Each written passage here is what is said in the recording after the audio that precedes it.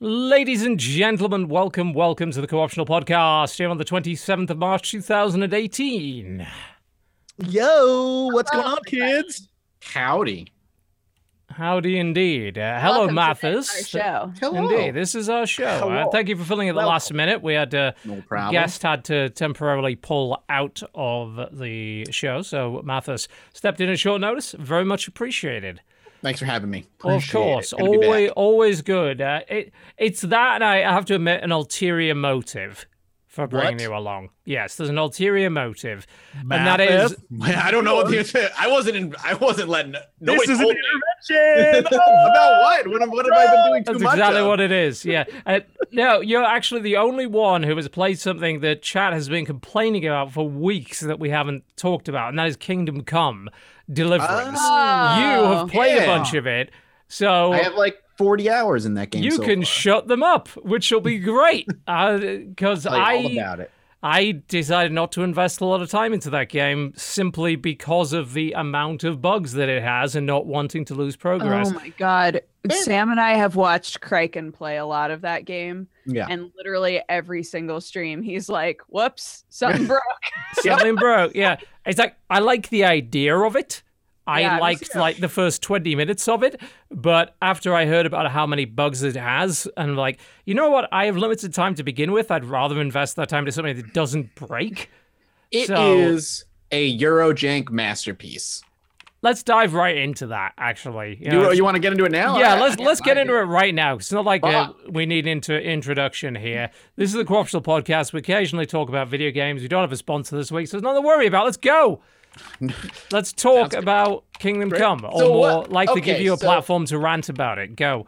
Kingdom Come Deliverance is, I'm sure people know what it is at this point. It's a historically accurate RPG that focuses heavily on the accuracy and the So they realism. claim, anyway.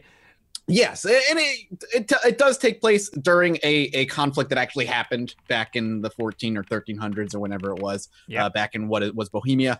I have about 40 hours in the game so far. I'm not done with it yet, and I have an absolute love-hate relationship with the game. Because when the game works, when everything's clicking and all the simulation aspects are working in tandem with one another and it's smooth sailing, the game is really incredible. Like it immerses me into the world really well, and everything just feels alive in a way that even Bethesda games don't. And this is operating on a budget of like a sixth or a tenth of what Bethesda games usually do. I think overall, with the Kickstarter, the budget for the game was 35 or 36 million. Yes. To make the whole thing, which is not a lot of money, which a lot of people Yeah, don't. in the grand scheme of things, for a game of that scale, that Yeah. is not that expensive. Yeah.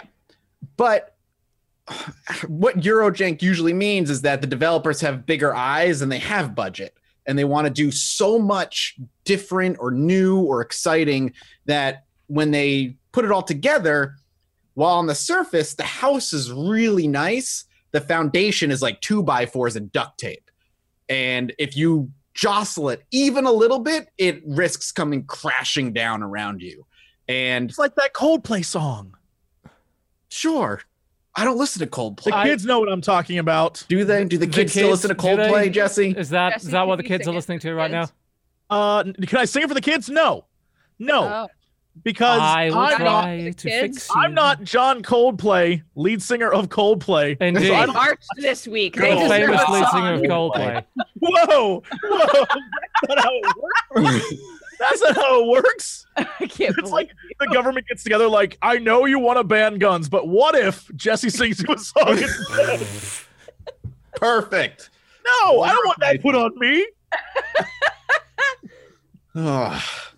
Anyway, so there's some of the aspects of the game that the people that aren't really bugs, just the way the game is designed, are immediately going to drive a lot of people off. So the first 6 or 7 hours of the game is all tutorial. Like it's all just tutorial. You're Yeah. playing a peasant who doesn't know how to do anything. So when you pick up a sword and you have no training, there's no like the reticule's there, but there's no like indicators of when to guard or how to swing or any combos because your character doesn't know any of that stuff. And he doesn't start learning that stuff for like the first 2, 3, or 4 hours. It's a And then when really you start- interesting idea, isn't it? To Yeah. take like what is basically a story element and literally implement it mechanically. mechanic. Yeah. Yeah. I'm And- intrigued by it. I actually I hated it when I first started because I didn't understand. I wasn't fully aware. But as my character gets better and better and better, and it's one of those games where there's no leveling. It's kind of old school RPG where the more you do something, the better you get at it. Yeah. Which I really like. And once you understand the combat and you've had proper training by a proper knight and you've practiced a bunch and you've attacked bandits and Can I ask a question? Yes. Before you become a knight, who is this character? He is the son of a Literally blacksmith in a small nobody. town. Yeah. He's So just does a he nobody. have any discernible? How old is this character? He's got to be 20, maybe 21. Okay, at 20 or 21, he has no discernible skills. He can do a few little things, but the gist of your character Henry is he's more or less pretty damn lazy, and he sleeps in all the time. He doesn't really do much. That's kind He of how sleeps in the Middle Ages. Oh, they would have. So that's how you know, he doesn't. They would have burned his ass at the But stake. the plot hook, I guess, for your character outside of your typical your village is burned to the ground by a mysterious enemy and etc. is your dad isn't really necessarily who he says he is, and you start learning that after the fact, and that's kind of what gets you rolling into the story. But once you learn all the combat skills, the combat is really engaging in 1-on-1 or 2v1 situations. But at the same time, the way the game combat works is it soft locks on an enemy. Yeah, so it'll hit somebody, and if you want to move to the other enemy, you kind of have to drag your mouse away and unlock the enemy and try to get to the other one. Bit odd. Or you can hit tab and it'll hard lock and you can tab through, but then it makes running away really a pain in the ass. And it's clunky. There's a lot of clunkiness to it, but when you're doing it the way the combat seems like it's made to be, 1-on-1, it's really engaging. Every blow could be lethal, and you're going to be parrying, trying to get these perfect blocks and attacks, and it feels really good. It's kind of For Honor-esque in the way it's designed, with trying to hit overhead or from the bottom or side shots. All that's really, a lot really of it's great. quite logical in the sense that he's not wearing a helmet, but he's Right, wearing go for his armor. head. In other words, well, just stab him in the fucking eye then, and that works. Yeah, no, which it is- does. If you start to apply common sense instead of game logic, a lot of that game makes more sense. Yeah. But then there's where the game starts to fall apart. And that's where, so the game is open world and you can kind of go do your own thing and there's side quests everywhere and you can just kind of explore this medieval world and enjoy it. But when it comes to the story or how to accomplish these quests, the game really has a few ways in mind. And if you veer from those few ways and you kind of do your own thing, you start to see the problems with the game. So the example I'll use is one I used on Roundtable last week, actually, is there's a side quest that the town executioner is upset because there's a guest executioner coming into town to perform this this 3-person execution for these mass murderers, and it's going to be the big spectacle because executions in the Middle Ages were the entertainment. And so I've worked with this guy before, and I'm like, you know what, man, I'll take care of it. I'm going to sabotage all of his stuff so that when he tries to hang somebody, the rope snaps. When he tries to torture somebody, I'll poison his tool so the person being tortured dies really quickly and they don't get the joy of it. And I'll dull his sword so he can't behead the guy in one fell swoop, basically embarrassing the executioner all the while to make sure he doesn't come back and doesn't steal the job. Did I hear that correctly? How do you poison someone's tools? So you take his torture tongs and you douse it in poison. So when the tongs, what they do is they open a wound and they gouge his ribs and they rip him open just to torture him and hurt him. But if you douse it in poison, the poison will get into his bloodstream and he'll just kick it before he has a chance to be tortured. I got you. Can I ask you a question? I mean, you're welcome to.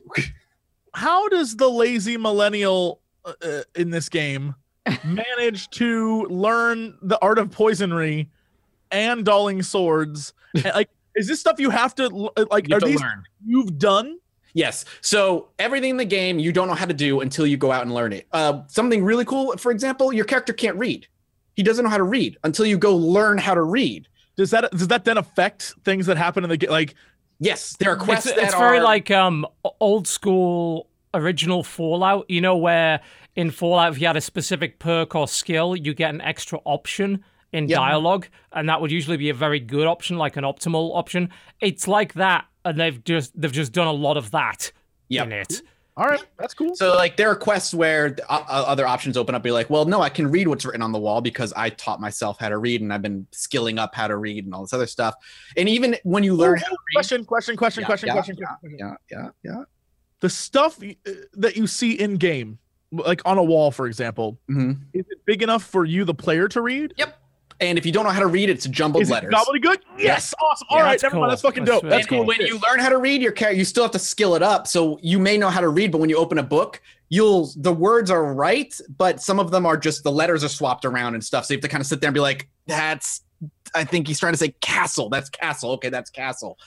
Look, this game may be like Eurojank, but some of the things in it are super cool. No, and that's why I love it. The thing is And that's like by definition, in my opinion, what a lot of Eurojank games are. Yeah. Like when we say Eurojank, it's not so much of an insult as a kind of a term of endearment, because a lot of these games. Oh, that's Witcher 1 and Witcher 2 are yeah, super it is. Euro- It is. Yes. We're definitely Witcher 1 in a Mountain nutshell. Blade and Gothic. Gothic is Like, another one. definitely Gothic, Risen, a few other games, because a lot of them have, they don't get the basics right necessarily, because a lot of that just requires a lot of time, a lot of experience.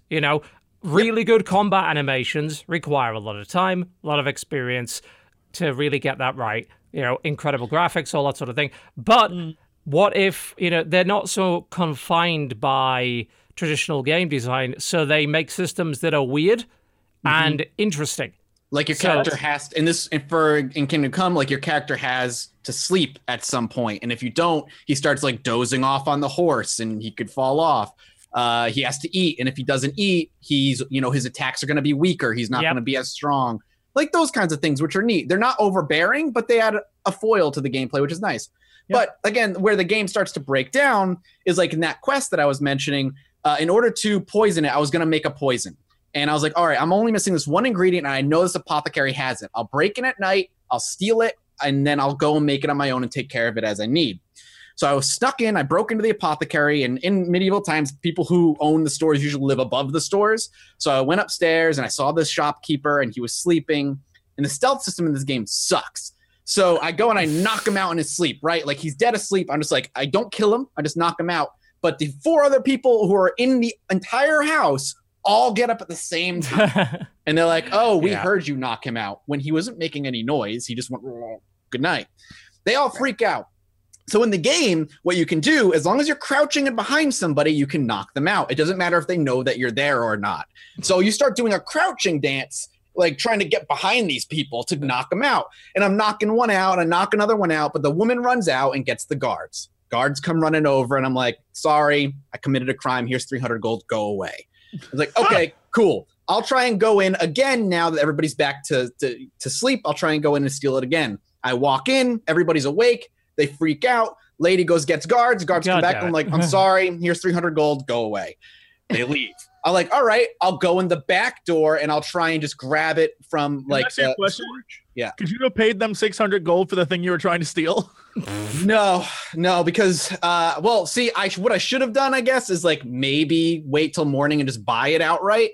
But I was just like, I was in a rush. I wanted to take care of it at night. Because there's a time limit. That's another aspect of the game.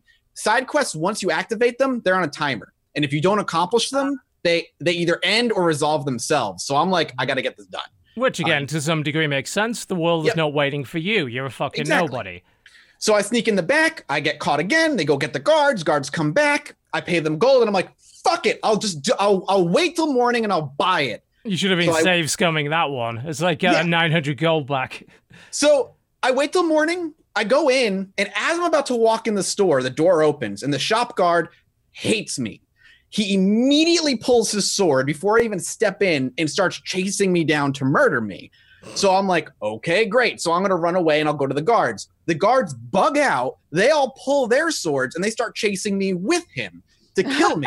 And I'm like surrendering to the guards. I'm like, stop. I didn't do anything. And they're like, we're not taking your surrender, scum. And I'm like, oh, fuck, okay, fine. So I leave town, I run away, I find it, I make the poison some other town, I come back, I poison it, and it's all done. The next part of the quest is you're supposed to go watch the execution the next day. However, word of my deeds had gotten out, I guess. I go to the execution, the execution's about to start, the executioner sees me and recognizes me, pulls his sword, gets off the execution stage, and starts like saying like, stop, criminal scum, and starts like attacking me. I'm like, you have a show to do, dude. Why are you stopping? Then the town bailiff and like the town head of the guard both pull their swords. both people I've like in the main story I'm very close with start pulling their swords and chasing my ass down. So now I'm like fending off 3 guys. And I'm like, fuck it. I'll kill the executioner. Killed him, and it's like, quest complete. Go talk to the executioner. You stopped the execution because I killed him. And I knocked out the other 2 because they can't die. They're story people. And I run away. I'm like, all right, fine. That the quest is done. I wasted all my time and a ton of money. Reminding me of fucking up in Oblivion so damn much. Yeah, it's great. So then I go back to the executioner. I'm like, hey, man, he's dead. It's done. He's like, you killed him, man? How dare you? I'm not paying you, and I never want to see your face in my house ever again. And I get kicked out, and it says quest failed, and that entire like 2-hour thing was broken apart because the AI just couldn't handle the fact that I tried to steal a couple of times. And it spread my notoriety to like weird people, and like they shouldn't have known what I was doing, but they did. And while I'm fighting, the bailiff is desperately trying to talk to me while I'm fighting the executioner. So twice it goes to a black loading screen like it's going to give me a conversation, and then kicks me out and goes right back to fighting. Back to combat, yeah. And it was so obvious that the game was like, how do I handle this? How do I handle this? You didn't do what I wanted you to do. How do we handle this? Yeah. Yeah. That story is hilarious. Side note. It's a mess, man. But also, yeah, it seems like something that I've seen with a lot of different people playing is combat will start while you're still in a loading screen. Has that been happening? That happens every once in a while, but it doesn't happen too much to me. So the screen will be black and it'll be like loading in, and you'll hear like, stop, criminal, while it's still loading. You're like, nope, it'll happen. Kill me while it's loading. Please don't kill me. Chat's like, you committed enough crimes to be chased out. Here's the thing. My reputation in that town was still above neutral. Like the town in general still liked me. It was just the apothecary, which you can check. You can check who likes you and who doesn't. It was just the apothecary who hated me. So the guards should not have been just trying to murder me because I didn't kill anybody. There was no murder happening in town. I just tried to thieve a couple times at night, and they were just really upset about it, which is fair. But, you know, the guards shouldn't have bugged out. And when I was tweeting about it, somebody who also was playing the game is like, yeah, man, the stealth bugged out on me too, and the town got stuck at -99 reputation for me. So anytime I want to go into town, I have to pay off the guards to even make any progress. And like that's common. That is why you have a lot of saves, and you get the mod to let you save scum and all that kind of thing. You absolutely, I 100% get the mod to let you save whenever you want, because the way the game works now is there's only 2 ways. There's 3 ways to save. Go to bed and sleep in one of your beds. That'll save it. Drink something called Savior Schnapps, which is an alcohol, and it's kind of expensive. That'll let you quick save. And now they have save on quit, which was from the latest patch, which is nice. But the game bugs out so often that getting the save anywhere mod is kind of essential. Yes, it's that currently, like, it is a game that is in a state where it probably needs a good few months of bug fixes, hard bug fixes, to be something that you could sit down and commit to for a long period of time without a shit ton of patience. For all of this bullshit. It's funny, too, because during the time I was being chased by the shop guard and the guards, I actually got to a point where the guards themselves just stopped and sheathed their swords and walked away for no reason. But the shop guard kept chasing me. So I'm like, all right, motherfucker, follow me. And he's just chased me into a barn, and then I just fought him one-on-one and murdered him. And I was like, all right, no more shop guard. I don't have to worry about him anymore. And the town that makes a certain degree of sense. Care. I can actually go into the town now and nobody cares anymore. Well, I mean, that's fair. I mean, you were trying to steal from the shop. The shop guards are one of the pissed. Like, in a weird way, everything that you've said actually makes sense if you disregard game logic entirely and think about the way that things would actually work out. To most of an extent, I think that's actually fairly realistic. But obviously, it's massively inconvenient and, you know, not working kind of the way it's supposed to. But yeah, it's a game I'm very interested in because it has all of that weird shit. Like, to some extent, it's an immersive sim, right? Yes, that's what it's trying to be. You could do weird shit like you can in Prey that's sort of pseudo-breaking the game, but, you know, the game has certain allowances to allow for that. Lets you do things in different ways. Even like Divinity 2, you know, and even the original Divinity let you beat quests when you'd accidentally killed the quest giver. You could do it in a different way, you know? So it seems like once that game has the bug fixes it needs, it's going to be pretty fucking great. But at the moment, it's like, how patient are you? Yeah, I mean, how willing are you to deal with these bugs? But I will say, like I said, I have a love-hate. Like, I adore the game, and I have such a good time playing it, and I hope it does well enough where, like, they get a chance at making a sequel or something with a bigger budget. They did well. I mean, it sold 1 million. Yeah, I think it sold 1 million copies, which is good. That's fantastic for a game with very little marketing behind it. Yeah. Mm-hmm. When it was coming out, I think we were talking in the chat. I was like, oh, it's coming out in a week. And everybody's like, oh, God, really? Really? It came out? Yeah, because we'd heard like some stories from the people who were playing the backers beta. I'm like, whoa, that doesn't sound like it's ready. Yeah. But it was more ready than it looked. But still, the bugs are a problem, you know? Yep. People are willing to forgive it because it's providing an experience that most of the games are not giving them right now.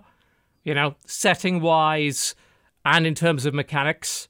And in terms of who you are, there's not a lot of games that do that. You know, a lot of them are like, you are the hero of ages, and this you're some dick, some lazy asshole, like who starts off being yelled at by his dad. He's like, you're fucking useless. Go get me some beer. That's how you start. Like you just do your dad's like, go. Yeah, dads, go get me this shit. Yeah, yeah. I just like there's a satisfaction that comes in the game too, where. Your first time holding a bow and arrow and your character's shaking like crazy and he needs like these special braces to even hold it right. Yeah. And then like 30 hours in, I'm just like sniping people. Like that's a really cool sense of progression. Honestly. Yeah, I really love that kind of progression. It's what a comparison to the game we'll probably talk about next, which is, Far Cry 5, where you're, as always in every Far Cry game, a god of death. Amazing at everything. Always. Or goddess of death. Goddess. Yeah. This time around. AKA Mariska Hargitay. In this game, you can make your character look certain ways. I made it into Law and Order Special Victim Units Mariska Hargitay, and I'm dispensing justice on the religious zealots. I'm a black dude with a massive mullet and an America tank top. Not that you ever actually see that outside of the customization screen, but that's who I am. You know who you are. You know who you are. I know who I am deep inside. So, conclusion on Kingdom Come seems to be like, this is a really interesting game with some really fucking interesting ideas. Wait 3 months at least, and then look at it again and see where it is bug-wise. Yeah, if the idea of letting yourself fall into the simulation aspect, barring bugs, is your kind of idea of fun, then I think you're going to love Kingdom Come. There's a lot of simulation at play. There's a lot there. And there's a lot of true RPG there as well. There's a lot of what? A lot of true RPG, like real, like role-playing aspects of games that like are quite ancient, really. Like a lot of the things that you find in Kingdom Come, you go all the way back to stuff like the original Fallout or even the original Wasteland, where they're offering you all of those dialogue options just because you happen to know a certain thing or can do a certain thing or have a particular personality trait or whatever. I love that. It does a great job with that, and I do recommend it. It's just obviously with the caveat of like, with that massive, it's kind of broken caveat emptor kind of thing. It's broken right now. Yeah, just it the needs game is to be fixed. Fucking gorgeous too. Riding around on a horseback through like just nature looks good. Yeah, looks so good for a game that didn't have, relatively speaking, a huge budget. Yeah, it is a good-looking game. That's such a shame, though. What do you mean? Because all it's known for is being a buggy mess. Yeah. People that take the time to play it are like, man, this is really fun despite the bugs. And then people like us hear bugs? They're constant bugs? I don't know if we amplify that. Yeah. Which is why I say I give the caveat of wait a bit. Wonderful fucking thing about the era we're in, digital distribution wise, is that if that game came out 10 years ago, then it would be forgotten. It would be ignored.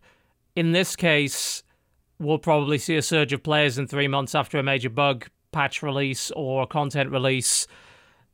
It's pretty cool that a game gets a second chance, even though from a consumer advocacy point of view, you should be saying, we really shouldn't be rewarding people that release buggy games. But simultaneously, if they fix it later down the line, then buying it is a reasonable course of action. Their first patch cleaned up, I think they said over 300 quest bugs. Yeah. On the go. So they're working on it. Yeah, they're clearly committed to it. We'll see where it goes. Hopefully in a good direction. Yeah, I can't see it heading anywhere up but up. So Yes, I don't see how you could break it any more than it no, currently is. you can break it quite well on your own. Yes. It makes me kind of almost sad that games like Vampire the Masquerade Bloodlines didn't come out a few years later. I mean, even with the time that they did come out, you can now play Vampire the Masquerade Bloodlines virtually bug-free with a massive community patch with a lot of content restored. Yep. My first time playing that game was 3 years ago with the community patch, and like one of my favorite I RPGs played ever. it on launch. I can't imagine. I can't imagine. It permanently broke. Yeah. There's a bug about 3/4 of the way through the game that is a hard break. Like, you cannot progress past it if you do certain things. I ran into that. That wasn't fun. Yeah. Although it did make me go for the second playthrough and go for Malkavian and not follow that kind of thing. But yeah, I mean, that's where we are right now, where in a year's time a game might be fucking way better and is worth giving a second look to.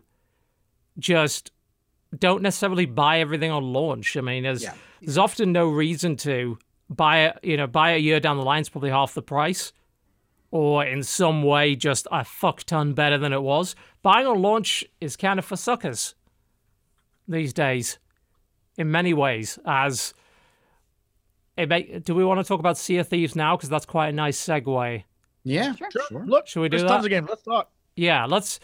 Because that is a nice segue, because we get into a game like Sea of Thieves, which has been described by many people as games as a live service. You know, it's one of those, we release the game, we're going to constantly release content and all that kind of thing. But games as a live service has got something of a negative reputation, because a lot of the games that have been released that have been described as that by the publisher have been very incomplete on launch, very much lacking in content, and in my opinion, and we'll see what Jesse has to say, because we both played together, and you may have played more since, I'm not sure. Sea of Thieves has the least amount of content out of any of these games as a live service titles that I've seen up to this point. Like, it is a shell of a game at the moment. Well, I mean, that's kind of, we talked about this last week, right? That with every new beta run, people were like, did they add? Yeah, I guess they added something. Yeah, and it's like, and there were a lot of people say, oh, well, you know, this is going to be, this is just a tenth of what the game actually provides. Right. In reality, of course, there was no evidence to support that at all. The publisher and the developer didn't say that, and you could see the beautiful face of Force on the screen right now, who is very invested in Sea of Thieves. I imagine that won't be the case in a couple of weeks when he runs out of things to talk about, but hey, look at that wonderful plant in the background that he's got there. These like weird white Christmas lights. Yes, it's a strange thing. It's an Overwatch thing. It's just the thing he's been doing lately. But if you want to know a lot about Sea of Thieves, like, Force is the place to go at the moment. He's talking a lot about that, but the game, there was no evidence that there would be more stuff outside of the beta, and lo and behold, there was not more stuff. The game came out, and it was in the state that the beta was, with that amount of content, which, as it turns out, is not a lot. For those who don't know, the content in the game is basically fetch quests. One of 3 different reputation guys will give you a fetch quest. 2 of them involve getting a chest, and one of them involves getting usually a chicken and coming back with the chicken. They call that a trade quest, by the way. That's not what I call trading of any sort, frankly, but hey, they apparently think it is. I don't think it means trade in the way that you're thinking of trade. No, it's like, well, get a chicken and we'll trade it for some gold, I guess. I was like, well... No. I mean, that's what. What do you? Okay, what are you implying then? Because I don't quite understand. That a trade quest was like a trade, like a farmer trade. Yeah. What trade is catching a chicken? A trade of people who are in town. Oh, okay. Well, maybe. I don't know. I mean, maybe. Look, I don't know. They're both like The One way or the other, they're both fucking fetch quests. yeah, they're all fetch quests, no matter what the case may be. Yeah. Like the game was in development for what, 4 years? Yeah. Yes.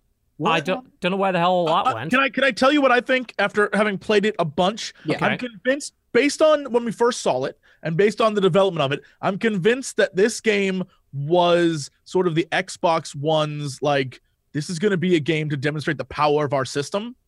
But it got caught up in, much like No Man's Sky, the hype of like, holy shit, it's a cool. And they were like, we got to do something more than what we intended to do. Well, at And- E3, they said literally it has limitless possibilities. And they If you also say that said on it's the most stage- ambitious game they ever developed. So Yeah. it's like, Well, I think when they said it has limitless possibilities, it was on the back of this game is about you and your friends doing whatever you want to do. Well, but that's the Except thing, it's is not, there 'cause are you limits. can't. There are strict Yeah. limits to Yeah. what you can do. And like having gone through it with having played with Force clearly knows what the fuck he's doing. Yeah, So he knows the game we did- inside out. We did the things you can do. And Yes. currently, right now, the things you can do besides the fetch quests and getting gold to change how you look, the main things you do in the game are you leave from your outpost, you go off, you hunt for treasure, you look for buried treasure, maybe fight a few skeletons, run into someone else, maybe try to fight them, maybe not, and then go back to port. There are 2 other things that I've done. There may be more, but I'm going to be honest, I was not informed of them. So chat, let me know. There is, you can go to a skeleton-like Yep. island Right. Yeah. where you fight waves and waves and waves of skeletons to the point where we were there so long and waves kept coming. I was like, how do we win this? And he's like, well, eventually a boss will show up. Yeah, Like, it okay. takes a shit ton of time. Oh, it took forever. And it just kept takes happening. a long time. Yeah. It just kept happening and happening. I was like, Jesus Christ. But finally, we won a bunch of treasure. And then the best part is, because you can only carry one thing of treasure at a time, and there's only 4 people out on the ship, we won so much treasure. We spent an equal amount of time carrying the treasure from the place we won back to the ship. So we were there for like an hour and a half doing this one thing. And no other players showed up to like contest you. Oh, or- we heard little kids like, oh, let's get this fucking ship, dude. But we never saw them. So either they were phased out, but on the same island, and we could hear them. But we were freaked out because we never saw them. We thought that That's maybe they were on hilarious. the boat. It's a ghost. That's great. They We had may no have been clue. sunk by the defenses of the raid, like because Who this knew? skeleton has it's a big fort and shit, and they have cannons and they could sink you if you're not careful, and all that sort of So- shit. So it might have been Yeah, that. so, and because Force knows everything, he knew exactly where to park the boat. Yes. He knew exactly where to park the boat where nothing could hit you. And he's Yep. like, yeah, we're good. Yeah. And so we just fought all the guys. He and then the other, he's got a video of him soloing the fucking raid, for God's sake. You yeah. know? Yeah. And then the next part is the Kraken, which shows Yes. up every once in a while. You have just And- described the 2 things. Yeah, and the Kraken is straight up like whack-a-mole, where you have to just knock off the things that are trying to like hurt you.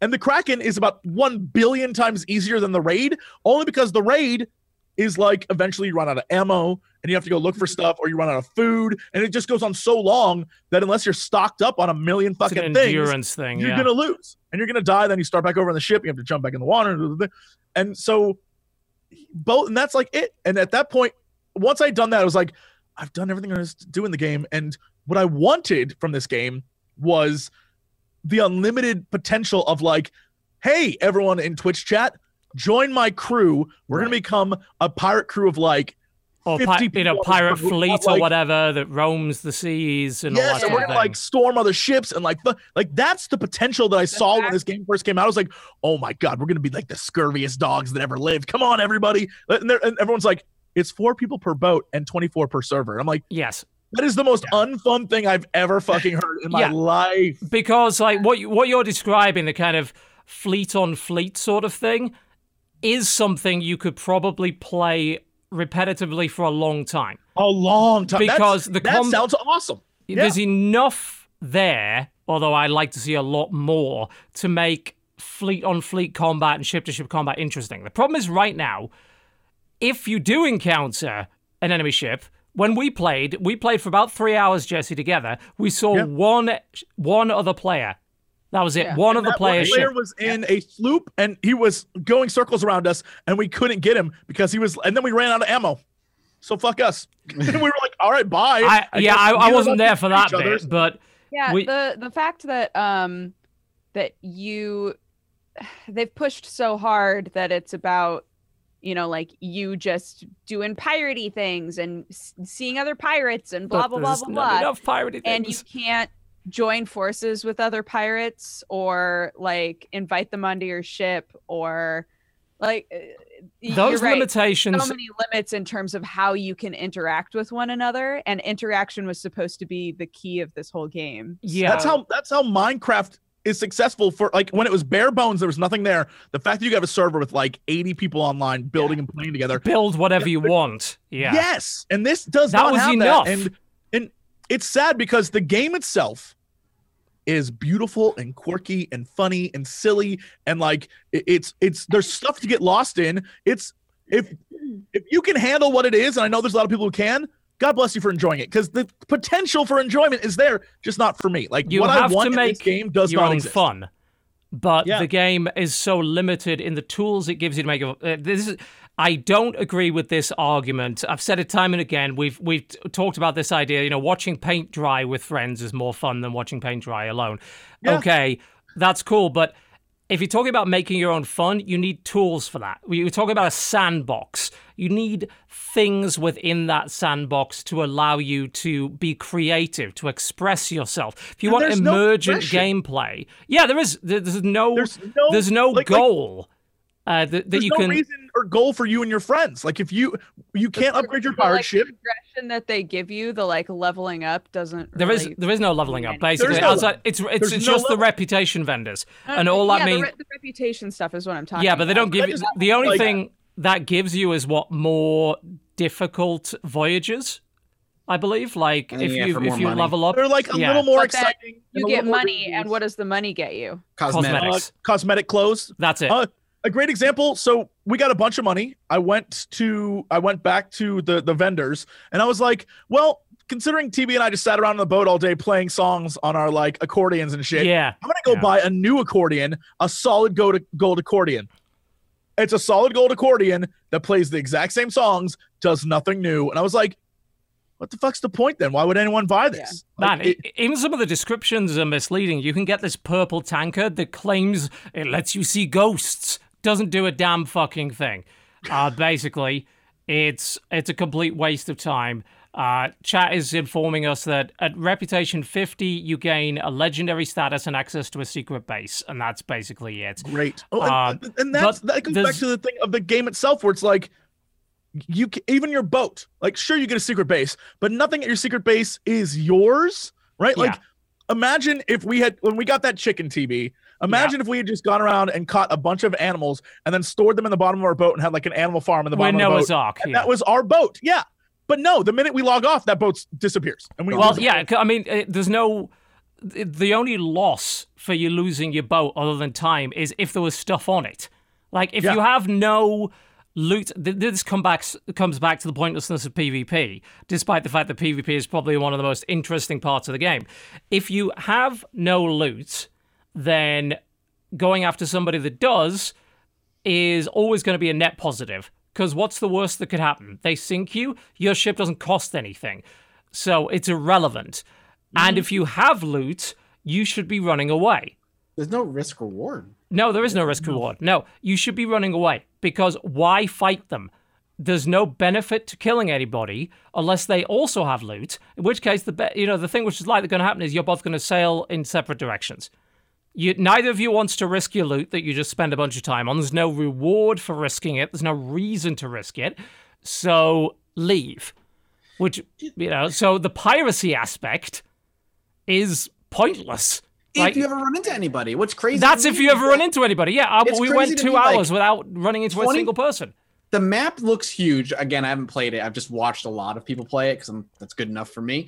But the map looks big, and the fact that outside of you and your crew, there can be a max of 5 other ships, and that's it. Well, there can be more because they could all be on sloops. Because we're not talking about because it's just 24 people. But there never was. There never was. No. Yeah, it's crazy. Like the PvP is probably I was talking to Northern Line. He's like, the PvP was the best part, and we ran into one crew once in the 3 hours we played, and I was like, never see people playing that game. Yeah, which means that you need to fill that gap with something and one of the most obvious things that is completely missing from this game is NPC ships. Absolutely. Fucking NPC ships. Either NPC pirates, maybe the skeletons, like there's a fucking skeleton pirate ship or something that can come after you. Or you're attacking traders and then you end up pissing off a faction and get negative rep and then they come after you. That's the shit that happens in every pirate game. You know, go play Sid Meier's Pirates. Go play Sea Dogs. You know, those are good pirate games. Even like stuff like Abandoned Ship, which is currently in early access. Yeah, like where are like the colonial ships? Where's everything else? Like the Royal Navy hunting your ass down because there's it literally is a pirate game, but like it's like the children's network version of being a pirate. Like, come on, lads, let's go plunder porridge. But even then, you know, you look at like fucking Pirates of the Caribbean, you've still got the colonial aspect is a big deal. You know, even go back to Assassin's Creed 4, Black Flag has way more pirate shit in it, despite not even deliberately being a pirate game. It's like it's an Assassin's Creed game, and the pirate aspect is supposedly secondary. No, like you've got way more in that game than you have in this. And what gets me about it is that the game is full of these lovely little details. Like the when I was steering the ship for most of our run, and the fact that the way that they've done it, rather than giving you an arrow to follow, is you have these brass bits on the wheel that indicate which direction your rudder is. So you're figuring it out based on that. And you can't see past your sails most of the time. So you're relying on the rest of your crew to inform you. So get someone up in the crow's nest to keep an eye on things. Get the rest of the crew to angle the sails. That's a really cool aspect of sailing, to get the wind. And if you get the wind, there's this lovely little musical leitmotif that goes off. And just the little things like, I can show you a map. I can just hold it up to your face and you can see it. I can throw water on you. Or you can turn around and point it at someone else like, here's the map. Here's the map. I can play my concertina, and someone could also play the hurdy-gurdy, and we can have a little sing-along. And then we sync up and the harmonies start playing. Yeah, it's and then, fantastic. The first time you do it. No, but I'm saying like all of that, the little things in this world, and that's what I love about this game is it's like beautiful to look at. It is a legitimate sailing experience. It is like what I imagine the day-to-day of piracy actually was, boring as shit. Other than that, I don't want that. I want like... Well, no, because that's not content. That's not content past the first couple of times you do it. Like that, right. If they invested a ton of time into those little details before really addressing the core of the game, they made a huge mistake. Because... yeah, it's like you said, you bought that fucking gold accordion and it doesn't even play a different song. There's only 3 songs. Song. I was ready for it, yeah. So it's like, that's not that entertaining after the first 5 minutes that you've played with it. There's only 3 songs that you can play. Yes. That's it. Yeah. Only 3 songs. And it's like... Yes. Dodger. I'm also shocked, and I know that they've said that this is on the horizon, but I'm shocked that this game wasn't released with fishing in it. Yeah. Yeah, that's... I know so many people who would just sit in that water and fish. Who just fucking sit in MMOs and fish for hours because they love it. Yeah. Like, put fishing in this game. Yeah, there's more content in going to Warframe and spear fishing or playing Far Cry 5 and fishing. That the Far Cry 5's fishing has like more depth of content to it than most of Sea of Thieves does, and that's just a pointless little fucking minigame. Like, there's actually like is really shocking. As you imagine, where the fuck are the minigames? Like, you'd think that they'd at least have some mini games or something in there. And really, like, unless you count the sailing part as a mini game, which to some extent you could, I guess. Like, where's the rest of it? Maybe this is a thing. Maybe I haven't played the game enough. But it's probably not a thing. You know, the first maps that you get are very, like, X marks the spot. Yeah. Yes. And then you get maps that have riddles to them. Yes, right? you do. Yeah. I want there to be maps that you get where you have to do some fucking Tomb Raider shit. Like, there's like puzzles that you have to solve. Yeah. Like, open up caves and like. Yeah, there's a shocking lack of that. Yeah, they have. Those could be in the game, but they're not. And they also have, like, if you go to certain islands, like the one big island I went to, TB.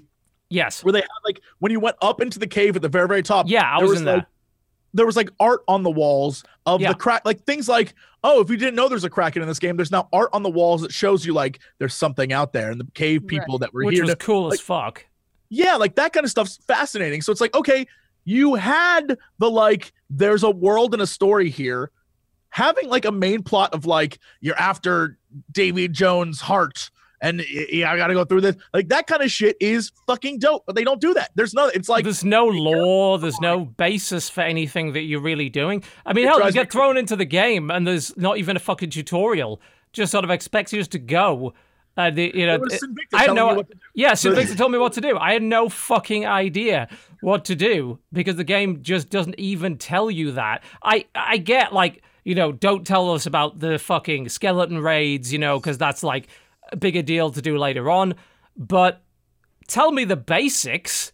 Like, at least tell me the fucking basics. I didn't know how to swap shit out of my inventory. I had no idea what I was doing. Can I also, like, crazy point of order? In a game like this, why are these two things not in there? One, bounties. Why are there not bounties to find the worst, like, pirates or best pirates? I think we talked about that last week, yeah. Two, why can't you bury your treasure? Why can't you collect a bunch of gold and then find an island and bury it and create a map? And if someone else can figure out the treasure, they can take your treasure, but like right, why is that not a mechanic? Like, why is my buried being able treasure to dynamically do that? Yeah, and like maybe set up traps on the island and all that kind of shit. That's such oh my a cool god, you idea. make your own death trap island. Like, come get me here. Why is that not a thing? That's almost. I mean, that's almost infinite replayability right there, and you solve a shit ton of problems. Like if you had something like that. Game part. Yeah, it literally is. I mean, we laugh, but that's true. I mean, when I'm talking about all these little details and how wonderful they are, I'm like, you spent all your time on that and forgot the base game. If you'd had that and the base game, we'd have been hailing this as like a Game of the Year fucking contender. But you didn't. You did all the little cool, cute things, and your core gameplay loop is boring. I don't mind repetitive games, but the core loop has got to be really compelling, and in this case, it's not. I know that it gets thrown around. People say this a lot about every game out there, but this, honest to God, looks and feels like an early access game. No, it looks and feels like it doesn't feel like an early access game though.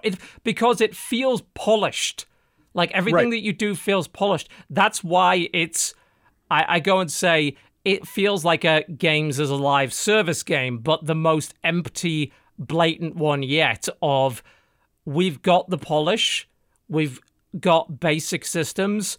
Just put it out and we'll fill in the rest later. Well, whereas an early access game, a 10-year plan for this game, which is never gonna fucking happen. God damn. It's that Mike. It's definitely.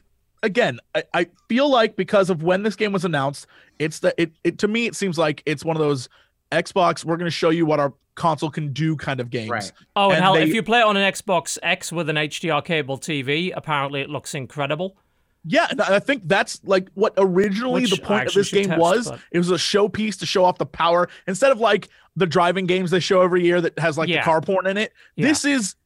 This was supposed to be that thing. Judging by like, as I remember being in the Xbox conference for this and being like, holy shit, this is awesome. Well, yeah, so look at the aesthetic in particular. There's a lot of cheating going on to make that game look better than it really does, because a lot of it is flat shaded. But then you look at shit like the water, I'm like, holy fuck me. And the lighting, holy shit, is that good. And again, I haven't tried it on my HDR TV, but I just realized it's a Play Anywhere game. I could just go and do that. Because it's on they give you it on the Xbox as well, if you've got it on PC. So, but the water, you can't say anything bad about it. It's sometimes it's cloudy, sometimes it's like has this weird murk to it, sometimes it's shining a little bit, depending on light of day. Like it's fascinating, and it definitely seems like this is a showpiece for the performance power of this console.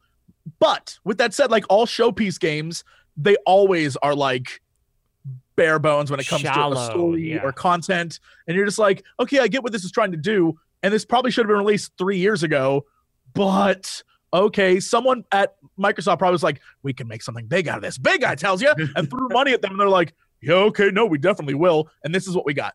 Yeah, it's what it feels like to me. It's a big shame Like, I'm more disappointed by this than I have been by a game in a long time. I think it probably feels the way that a lot of people felt about No Man's Sky, that had really built up their expectations for that. Because in this case, except, No Man's Sky was buggy as fuck and didn't look good and ran like shit. This game is gorgeous, and some of the little details in it are like, there's so much love has been just put into this tiny little thing that doesn't fucking matter. Yeah, and where's the rest of it? The content of the game, if they can love the littlest bullshit, if they had spent that on something in the game like content, this could be a phenomenal, incredible game. Yeah. And either you do that or you make use of the connectivity to fill in that gap. Like, there's one of like 3 ways you can make a game last. Way 1, develop a ton of content from the start so that when the game launches, there's a shit ton of stuff to do. Way 2, instead of doing that, add a lot of user-created sandboxy sort of content, let you build things, let you use the systems within the game to do something creative that is unique and your own. That's good enough as well. That is how Minecraft, despite being very bare bones when it came out in alpha, was as popular as it was. And way 3 is you rely on the multiplayer and PvP aspect to carry the game. Oh, if tomorrow they said, we're not going to change anything about the game, but we are going to make it so 500 people can be on a server, I'd be back. I'd be back in a heartbeat. I'd be like, all right, sure, I'll try it again. Because at least then I know I'm going to start fighting some people and doing some shit. Yeah. And there's things to do. Even they're like, everything else is the same, but there's going to be 500 people per server, and you can actually run into people this time. And I'd be back. I'd try it again. But I think at the moment, I'm like, well, I did everything, and I played for maybe 6 hours. So, like, all right, cool game. This game has none of those 3 things. Like, those are the 3 ways you can get around boring people to death and having them quit within a couple of days and saying, hey, what the fuck? Like, what's going on with this game? Why don't you have anything for us to do? They've done none of those. And you could look at some stuff that's been highly successful over the last year. PUBG and Fortnite. Both launched, bare bones as fuck. PUBG in particular, buggy as all hell. Did it matter? No. Why? PvP. Simple as fucking that. It didn't matter because you can add more weapons and more maps and fix those bugs and shit later because the core PvP aspect of the game and that loop is fun and compelling. Everything else can be jank as shit and it won't matter. And they did really well off the back of that. Now, of course, both PUBG and Fortnite have a shit ton more content and looks like they're both going in really good directions. Yep. This game doesn't have that, but it could. That's the sad thing about it. It could. The systems are already there for the PvP to happen. It happens so fucking rarely. And when it does, it's pointless. If you add some reason, like a bounty, like you're saying, become the most notorious pirate. Some kind of reputation system for sinking enemy ships. Something. The fact that it just washed over me now, like, why can't you bury treasure is like an insane thing to me. Because that's like, it's a pirate 101. That's when you think of a pirate. You're like, yeah, you plunder and then you bury your treasure. You don't spend that shit because why would you do that? You're a pirate. Like that. That's exactly. It's hilarious. You go and take it to what's basically a gold collector who then gives you gold. Yeah. What? Thank you for giving me this chest of gold. Here's a handful. Here's some gold. Yes, that's insane. It's like, you know what? Maybe you're just selling the box. It has like intrinsic value to him. There's no gold in it. He's like, thank you for this lovely box. TV, I never thought about that. You're absolutely right. It's bonkers. Take gold and give it to a man who then gives you gold. That's insane. Crazy. That's insane. Fucking nonsense. I think the way that they've tried to explain that is you get a cut, so you get but why? But why? But you're a pirate. Wait, whoa! Time out. So you're not a pirate. You're a privateer. You're a mercenary. You're not even. You're not even. Should have given any of that to that man because you already fucking had it. So you're a pirate. Why would you do? There's no Jack Sparrowing at all. This is the fucking Herbalife. This is the fucking Herbalife of piracy. This is an MLM. God. It's a fucking pyramid scheme.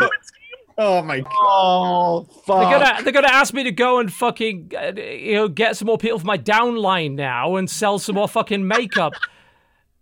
Yep. It's the bit connect of piracy. It's your pink Bit Avon pirate ship. connect. Oh my god, it's terrible. I honestly doesn't make didn't any get that. sense. The fact that you're giving away the gold you found To the gold hoarders who then give you some gold. I never thought of that till right now. How It's so insane that is. bizarre and silly. Bonkers. Yeah, they sort of like, oh, you can't open the chest without this key. Yeah, because I don't have a fucking gun to shoot the lock off or a hammer. It's a wooden chest. It's a wooden chest. Yeah. Oh dear. But there's like where would you get the story for that? Like, where in the game is it like, I have the key, but you can't, like, I guess you can read it from like the little text blurbs, but like, I don't even know. Who gives a fuck? Like, RM take this mission. Pirate. Maybe. If somebody's like, I've got a key to a treasure, you shoot him in the face. You would kill that guy. Take it. Yeah. Yeah, because I was about to be like, well, I guess you didn't have the map in the first place. You just like somebody hired you. We gave you. You would kill that man and take his maps. You would. It's very strange. We introduce like you said, make factions. You can be a pirate or you can be like a good guy, a privateer or whatever. Well, like I mean, it is called white Sea hat of kind of Thieves, situation. so I'd be cool with that. maybe not so into that, but there's so much that's sort of missing, and with progression, as you're saying, cosmetic progression isn't enough, and honestly, with a pirate game in particular, like there's tons of potential for outfitting your ship or yourself in different ways that could just all be side grades. Like, it doesn't even have to be a case of, well, we want to make sure that people don't run into ships that have more cannons than the other guy or special cannons that do more damage. There's ways and means around that. You could even Abandoned Ship, the game I was talking about a few weeks back, a lot of the stuff that you do to customize your ship, and that is side grades. Right. It's not logically better. Like, when I get fire cannons, they're not better than the regular cannons. They actually do less damage than the regular cannons, but they set fires more often. So there's ways and means of doing the progression that would make sense, and that could also give you maybe a little bit of a death penalty where you've initially paid the money to gain access to these weapons, and you pay like a small refit fee to refit out a new ship if you lose it. Outside of that, that's not that hard to do. And that will give you a tangible sense of, I have moved forward in some way. But that's not there. It's not so... It's mind-boggling how little there is. Yeah, I've even on the boats themselves, sometimes when you sort of load into your new boat or whatever, whenever you come back on, the sails are different. So I've seen different sails as well. So I've seen like a black sail and a white sail. Oh, yeah, you can get cosmetic sails. Yeah. All that really does is warn people, don't go near these guys. They've played way too much. When their ship looks like that. There's so much potential here for an awesome game that it just doesn't exist. Yeah. It's very sad because you can see it when you're in the world. Like, if there was something to do, I would enjoy the shit out of this. I would have a great time in here. If there was something to do, think about that sentence for a second. If there was something to do in this game, I'd like it. That's what I'm saying. Like, it's sad that's exactly what it is. It's a basic framework to be, but I mean, if you were to look at this optimistically, which is difficult to do because you shouldn't let them off easy with this, but if you look at it optimistically, because the really good framework is there, in theory, you could fill in the gaps over the course of a year, and in a year's time, this game would be fucking great. And from what I've been hearing, that's actually a lot of what's been going on with No Man's Sky. It's been quite quiet, but No Man's Sky had a framework as well. I don't blame them for being quiet about it. No, I don't, because their mistake was being so mouthy. But that game had a much weaker framework than what Sea of Thieves has, much buggier, much more broken systems, and yet now there's a lot more in there, and the people that are still playing it really enjoy it. And someone in chat saying, hey, you only get one release. True. That's true. But these days, I think that matters less. That Fortnite is a perfect example. Fortnite is not the game that everyone's playing right now. The original Fortnite is not that. Oh no, it's Rainbow Save Six the Siege Earth. is another good example. Rainbow of a game Six that kinda got a Siege, yep. second life. Great example. It's had the Division is a lot better now. Even stuff like Warframe. You know, when Warframe first came out, it was very basic. You know, but I think these days you don't just get one launch. I think that every time you put out a really big content patch, that counts as sort of a mini relaunch. And if you get it right one time, and you might only need to get it right one time, you can bring people back in. There's no Fortnite reason Battle to Royale say is a perfect example. Is Fortnite the game is not Fortnite Battle Royale. No, it's not. It's It's a different not. thing. But the Battle Royale got people to buy Fortnite. So Well, it didn't. I mean, you know, some people did because it's free, you know. right. But some people obviously did also buy the Fortnite Save the World thing as well. It one way or the other, you know, it was obvious that Save the World was not doing what it needed to do, and Battle Royale saved Fortnite in every way, including Save the World. Even though people have said, oh, they've kind of put that to the wayside, they're still updating that.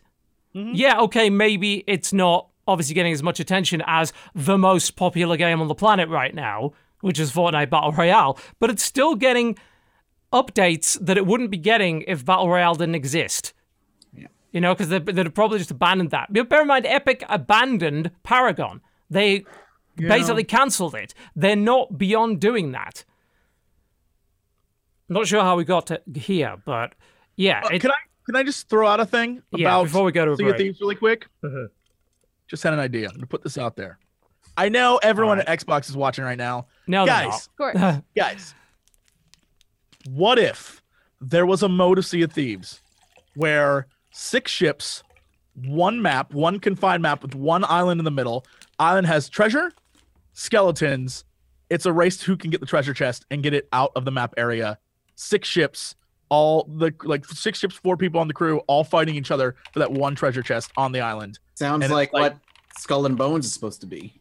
Yeah, that's probably Yeah, what the like that Ubisoft kind of thing shit. is going to be. That would be dope. Just putting it out there. Yeah. Letting you know it wouldn't be that hard to actually create that thing. That'd be fucking cool. So you get your fighting, you get your treasure hunting, you fight the skeletons on the island, and you have the like hand to hand, but you also have like the boat stuff. And if you park somewhere, you got to have someone on that boat still because people could attack you. Like there's many different layers to that. And it's like just I mean, you go straight up Pirate Royale with it if you want to. yeah, like you actually make people. There's nothing in the game. Like literally anything. What I would love to be what I would give to be the fly on the wall during the 4 years of development of this game. I want to know what happened. Like, did they just spend 4 years on water tech and like visuals? Like, what did they spend 4 years making? Because there wasn't a game. I don't know. Like, the only thing I can think of is those little details. You know, those cool little things, which are cool the first time you see them, but they don't keep you playing the game. Like It's a great tech demo. Yes, game. it is. It is a great tech demo, and that has encouraged me actually to use that Play Anywhere thing to try it on my HDR 4K TV, just because I want to see. I've never seen a game in HDR before. I mean, how could I possibly? Like, I don't have an HDR monitor. You watch a stream, obviously you're not going to see the HDR.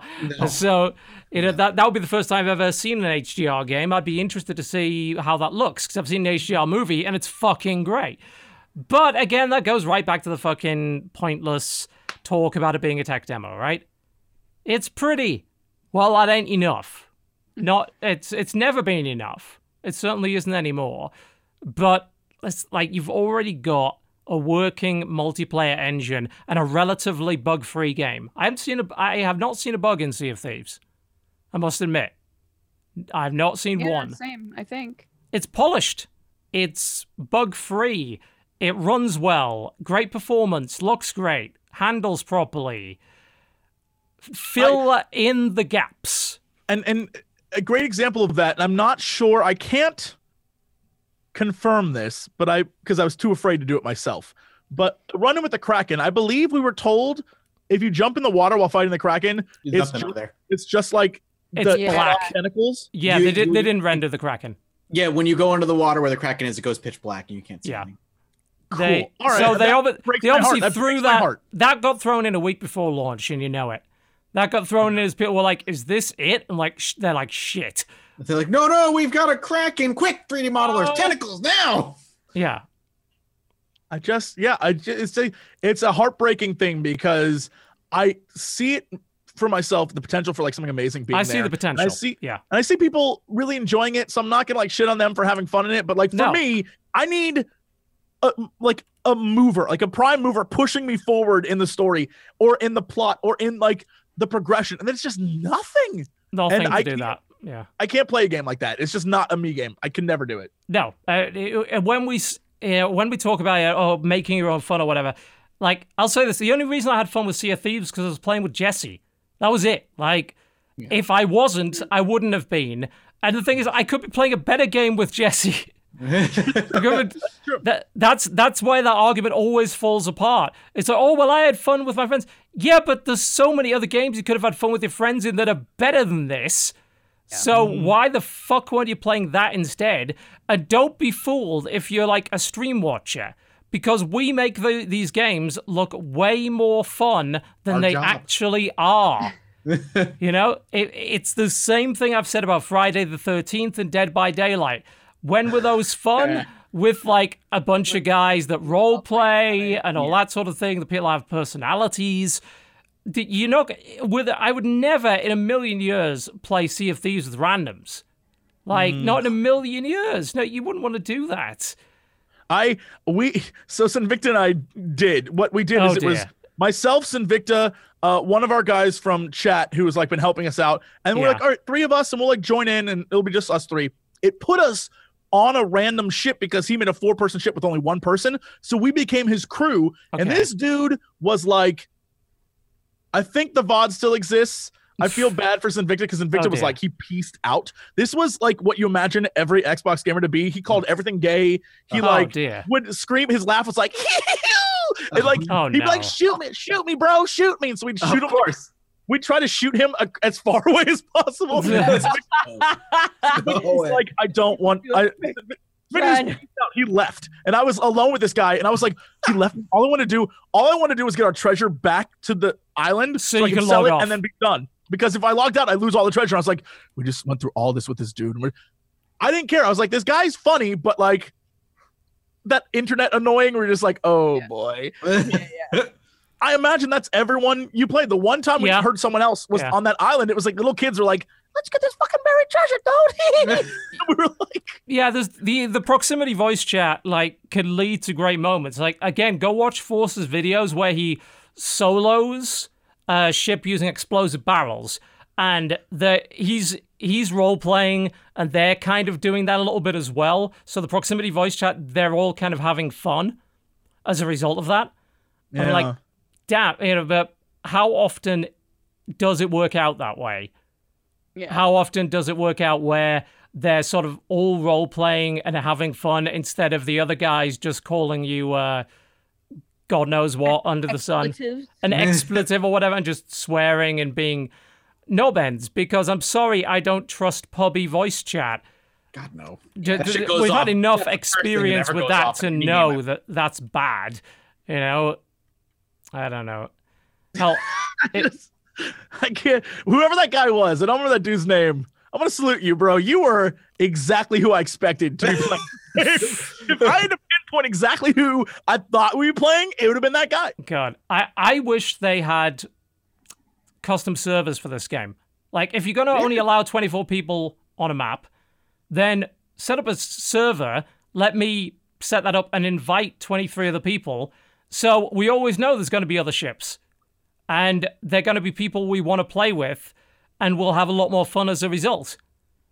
And we can start to, do a little bit of role play, and maybe stories will come out of that because we'll be up against the same crews. There'll be grudges, there'll be alliances, there'll be backstabbing. But of course, it's one of those always unconnected games. You don't get to have that freedom. You get dumped in with whoever the game thinks you should be dumped in with, and those people. Well, let's just say the game probably doesn't do a great job of matching you by humor. And somehow I don't think that's possible. All right, we have way run over time. Let's take a break. And when we come back, I'm sure Dodger's been playing some weird shit. We'd better cover that. And of course, y'all still need to talk about Far Cry 5. Yeah, we've got Far Cry 5 to talk about, yes. All right. You're watching the Corruptional Podcast. We'll be right back after the break. Don't go anywhere.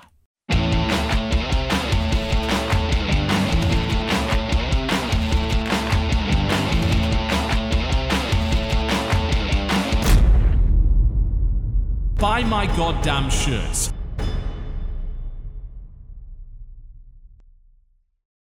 Ladies and gentlemen, welcome back to the Co-Optional Podcast. Wonderful sounds from Dawn of War 2 there in the background, which, by the way, is currently on sale on Steam. All the Dawn of War games are, but don't buy 3 because it's really bad. Trust me, you don't want it. Wah, wah, wah. Nope, you don't want none. Trust me on this. I know this. I know a lot about 40k, and that is a bad 40k. Damn. I totally forgot to buy a Stream Deck yesterday because they were on sale for $99, and I was like, I should grab one. And Can I tell you something? Stream Deck's nice. Is super nice. Boy, have they improved it a bunch since it, like, when it first came out, it would have been like, don't buy this shit. It doesn't connect with things you do. They've improved it a ton. The functionality is like way better than it was. So I guess if you're going to buy it, now's the time. I mean, it launched without proper XSplit support. Basically, it launched in a way that the only way it would work is you could bind the buttons of the Stream Deck, which, by the way, for those who don't know, the Stream Deck is a piece of hardware. It's basically just a set of buttons. Oh, I can't show you mine because it's connected to my computer. Yeah, mine is as well. Also, my camera's off. Yeah, it's a bunch of customizable LED buttons that is designed to give you quick access to functionality while you're streaming. You know, it's a very small version of a big multi-switcher TriCaster that they would use for television production. So I can push a button which switches over to video, switches over to ads, all that kind of thing. And you can set all this up. But when it launched without support for XSplit, so you had to bind each of these buttons to a key combo, except that also affected everything else, so it would start randomly typing and doing other shit, so it wasn't great. It is very useful now if you are streaming with a lot of different overlays. Like, there's a lot of, like, new streamers that come along and say, yeah, so I priced out and I need all of this, I need a Stream Deck, I need all that. You don't need all of those things. No. Like, if all you're doing is streaming gameplay, you don't need a fucking Stream Deck, because you have maybe 2 scenes at most. You know, you don't need that. Just worry about good microphone and quality upload speed. Yes. Yeah, those are the only 2 things that really matter initially. If you're starting, worry about an average microphone. Yeah, and average microphone. Good upload speed. Like, there's I love when I see people who are like, yo, it's my first stream, and they have like an $800 microphone. It's like, bro, you were going ham, but like, maybe you went too hard on this one. Well, the worst part, enthusiasm, but the worst part is when they buy an $800 microphone and then don't have a preamp of any kind. It's like, oh yeah, I just plugged it into my onboard sound. It's like, yeah, that's why it sounds like a $20 microphone. It's useless. It's not what you want at all. There's a bunch of cheap microphones that are just as good. Yeah, just as good. Yep.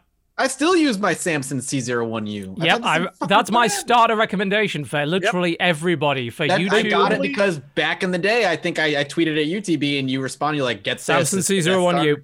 Yeah, I tell everyone the exact same thing. I link them to the Amazon page that it literally is called like the podcaster kit. Yep. And it's that and a pop filter and a bunch. It's all in one. It's like $120. I'm like, buy this. It's everything you need. When you're successful, then you can start like amping it up. Because trust me, at that point you're gonna be like, okay, I can afford this now to like try something new. Because everyone who jumps into like I got this really expensive microphone game, the first thing they do is spend 3 days like, why doesn't anything work? Why doesn't it sound good? You know, it's like, well, it doesn't sound good because you don't have a good preamp or you don't have a good audio interface. It's like the audio interface has got to match the mic. Oh, then you buy your audio interface, and the audio interface is another like $500, and you're like. Depends which one you get. You know, it's like, well, I got a $50 audio interface for an $800 microphone. It's like, yeah, okay, that's not going to have the... No, that's not going to have the oomph you need. No. Well, anyway, that was a bit of a side note, but yes, I think the discount for the Stream Deck is now over, so it's $150 for the damn thing now, which you do not need to spend. That's probably really way too much. Yeah. It's a nice little bit of kit. Once I got mine working, it was nice, but that's only because I use a lot of scenes and switch a lot of shit over, so it's more convenient than doing the keyboard thing. Oh. Yeah. Okay, so Dodger, you have gained something of a reputation as of late for playing weird shit. As of late? Okay. Now? At some point in the last 6 years, you gained a reputation. Yeah. What have you been playing this week? What's been going on? So I finally dove into the second part of Pillars of the Earth. Pillars of the Earth. The It's third so part good. is coming out on Thursday. And basically, Pillars of the Earth is based off of a book series by Ken Follett. It follows the first book. One of the So- most popular books of all time that I never heard of till this game came out. Right? Oh my God. When I first played it on stream, people were like, European. holy So shit, that's why. this is one of my favorite books. And I was like, I've never fucking heard Never of this heard book Of the ever. Earth. Apparently, in like Germany, it's the number 2 selling book after the Bible. Yeah. Like crazy. Like it's super popular. Well, it's a never similar heard of it. situation to the fact that we never heard of The Witcher, Yeah. before that Yeah. started Yeah. going. So yeah, it's a German developer, and the whole story is kind of revolving around a cathedral that's being rebuilt. It's not always about the cathedral, but it's more like it's brought all of these important players into the same area. I do have to say that the way that they've phrased it is really confusing, because like this second section of chapters that came out, they're calling book 2, but you're still in the first novel. First novel, yeah. Yeah, so I don't think they I think that was a mistake, being like, oh, book 3 is coming out this Thursday and I'm playing book 2 right now. That's not not It's all from book 1 of the series. all book 1. Yeah, It would be that's like confusing. called it's Pillars kind of like naming the show Game of Thrones, but it's Right. a Song of Ice and Fire. Right, Mhm. yeah. That's what it's like. Ken Follett's Um, Pillars of the Earth. Yep. Yeah, so the first like section of chapters came out quite a few months ago, and I didn't realize that the second section of chapters had come out at all, and then found out that the final section of chapters is coming out on Thursday this week. So I was like, oh fuck, I should finally play through like this middle chunk of the book. And it's honestly, it's a Daedalic game, and it's Point and click, and probably a very good point and click. I'm putting it out there. They nail those fucking things. it's really like the look of it and the feel of it is great. It seems like it's kind of their take on the Telltale style of game. Sort of, Kind of. yeah. Yeah, kind of. Yeah, you like each chapter typically each chapter you wind up playing as a different major character. Sometimes you play as the same character for a couple chapters in a row.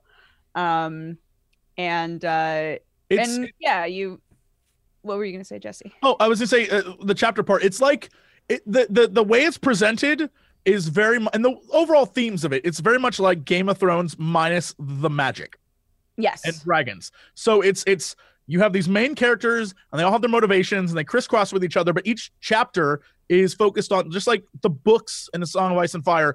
Each chapter is one character focused, and sometimes they the cross.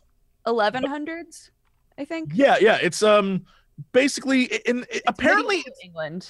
yeah, it's based off like a real time period where real shit happened, and all of it like this is sort of what happened in this. But the main characters are all like I don't want to say tropes, but they're all like, one guy's the builder, and so that's why he's there, and one woman is like a merchant, and that's why she's there, and so you have all these different people involved with this story, and everyone's sort of like, I'm out for myself, but I'm also trying to make it in like the shittiest part of like the Middle Ages. Yeah. Yeah.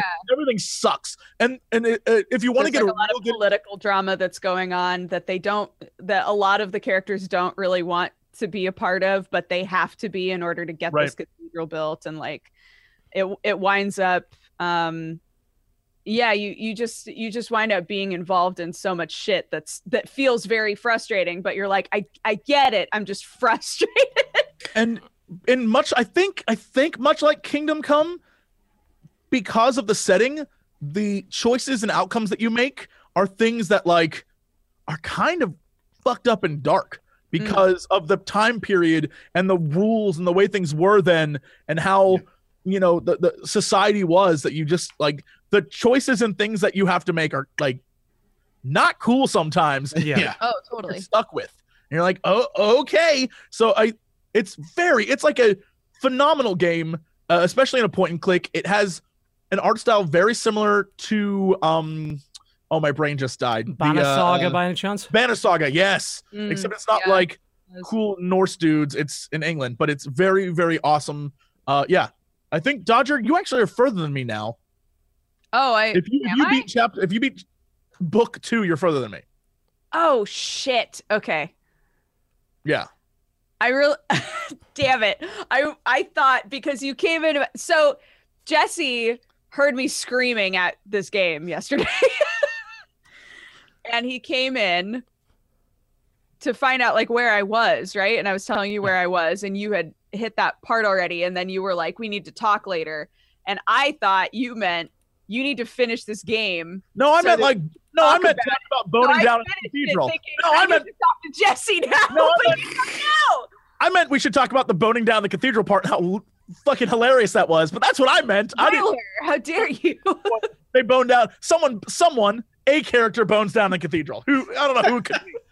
One of them. Yeah. I got very, very invested in this game, and I shouldn't have let myself get invested because it's totally one of those stories, like when you're watching Game of Thrones, where if there's somebody you're rooting for, you're like, they're gonna get fucked over so bad. Yep. Like this person can't stay happy. There's no way it's not gonna happen, right? And I kept telling myself that, but then the longer I played, I was like, maybe. And then I was so upset. Getting your hopes up. So, I think that these games are fantastic. They're so good. I get love too invested, but that's because they're good, Yeah, no, it's literally just solid storytelling, and I think because they were like, fuck it, we're not going to deviate too much from the books, and the only deviation is the deviation you make. Where like you as a player, like, you know what? Because when they give you options, one of the options literally is like, this is what the book did, but then there might be 2 other options that are crazy fucking out there options. So I think it's like you can go the main storytelling route, or you can do something else. I think, God, it's beautiful. It's such a fun, wonderful game. So like, I'm glad you enjoy it because I really enjoy it too. As like a history nerd, I'm like, oh, it's so good. Yeah, I'm excited to play the end of it later this week. I'm so jazzed. I think. Look, I'm gonna spoil a finger really quick. Spoiler alert is now up on the screen. Great. All right, Dodger, I haven't completed book 2, but can I make a prediction based on what's happened so far? And just don't let me cover my face so that you can't see if I'm because I'll show it. Okay. Sure. All right. No noises, Dodger. The fuck. Do you just sit there in silence for a while, just see how long she'll stay under there. Do you think, by the way, nice promotion for the Ant Queen t-shirt. Thanks, Dodger. Ant Queen, buy it again. I mean, I don't know what you're talking about. Oh my God, what is that girl's name? Elena? Eliana. Eliana, thank you. Does she leave Jack?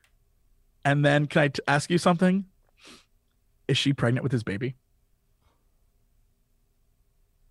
I thought you said you didn't want an answer. Does she leave him for that other dude and then find out that she's pregnant with his baby? And that causes drama? Dodger, does that happen? Dodger, does that happen? I see you laughing, Dodger. Shaking. She's giggling. Dodger, does that happen? I'm calling it now. Does that happen? Does that happen? Does she end up with that dude's baby after she leaves him? Oh my God. Oh my God. Oh my God. That's totally what happens.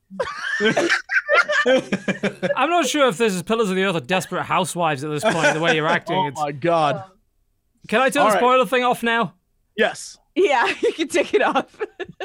It's like there's the spoiler segments are the way we piss off our iTunes audience because they're like, oh fuck, where do I have to go now? I'm gonna have to skip to the next bit of That's time. true. Sorry, we really need a iTunes. better method of dealing with the iTunes guys. Sorry, dear. iTunes. Yeah. Watch it on YouTube I'm gonna take it instead. as a yes. I'm gonna I take don't your get reaction any as a money off yes. iTunes. Oh He dear. just kept saying it over and over again. and I God damn it, was just stop. like, what do I do? So, Pillars of the Earth, good if you're a heavy into story kind of person. And you want what's a point-and-click narrative game, basically. They're long too. This isn't like some, the next section came out and it's like a couple hours long. This is like, it takes me 2 streams to get through Damn. each section. So there's a lot of content there. Give me a little bit of like ballpark on how long 2 streams is. It's not a unit of measurement that I'm dudes, familiar like- with. I would say it 12 takes me at least like 8 hours to get through one section. Right. That's quite lengthy. It's like, that's a whole Telltale game right there. Yeah. But it's like voice acted and voice acted well. Mm. And there's like a lot of really cool things to explore and look at. It's neat, and the art it's looking at it, like watching the world fold is pretty cool. So There you go. yeah. All right. Anything else that you want to talk about before we dive in on Far Cry 5, which will probably be a fairly lengthy discussion?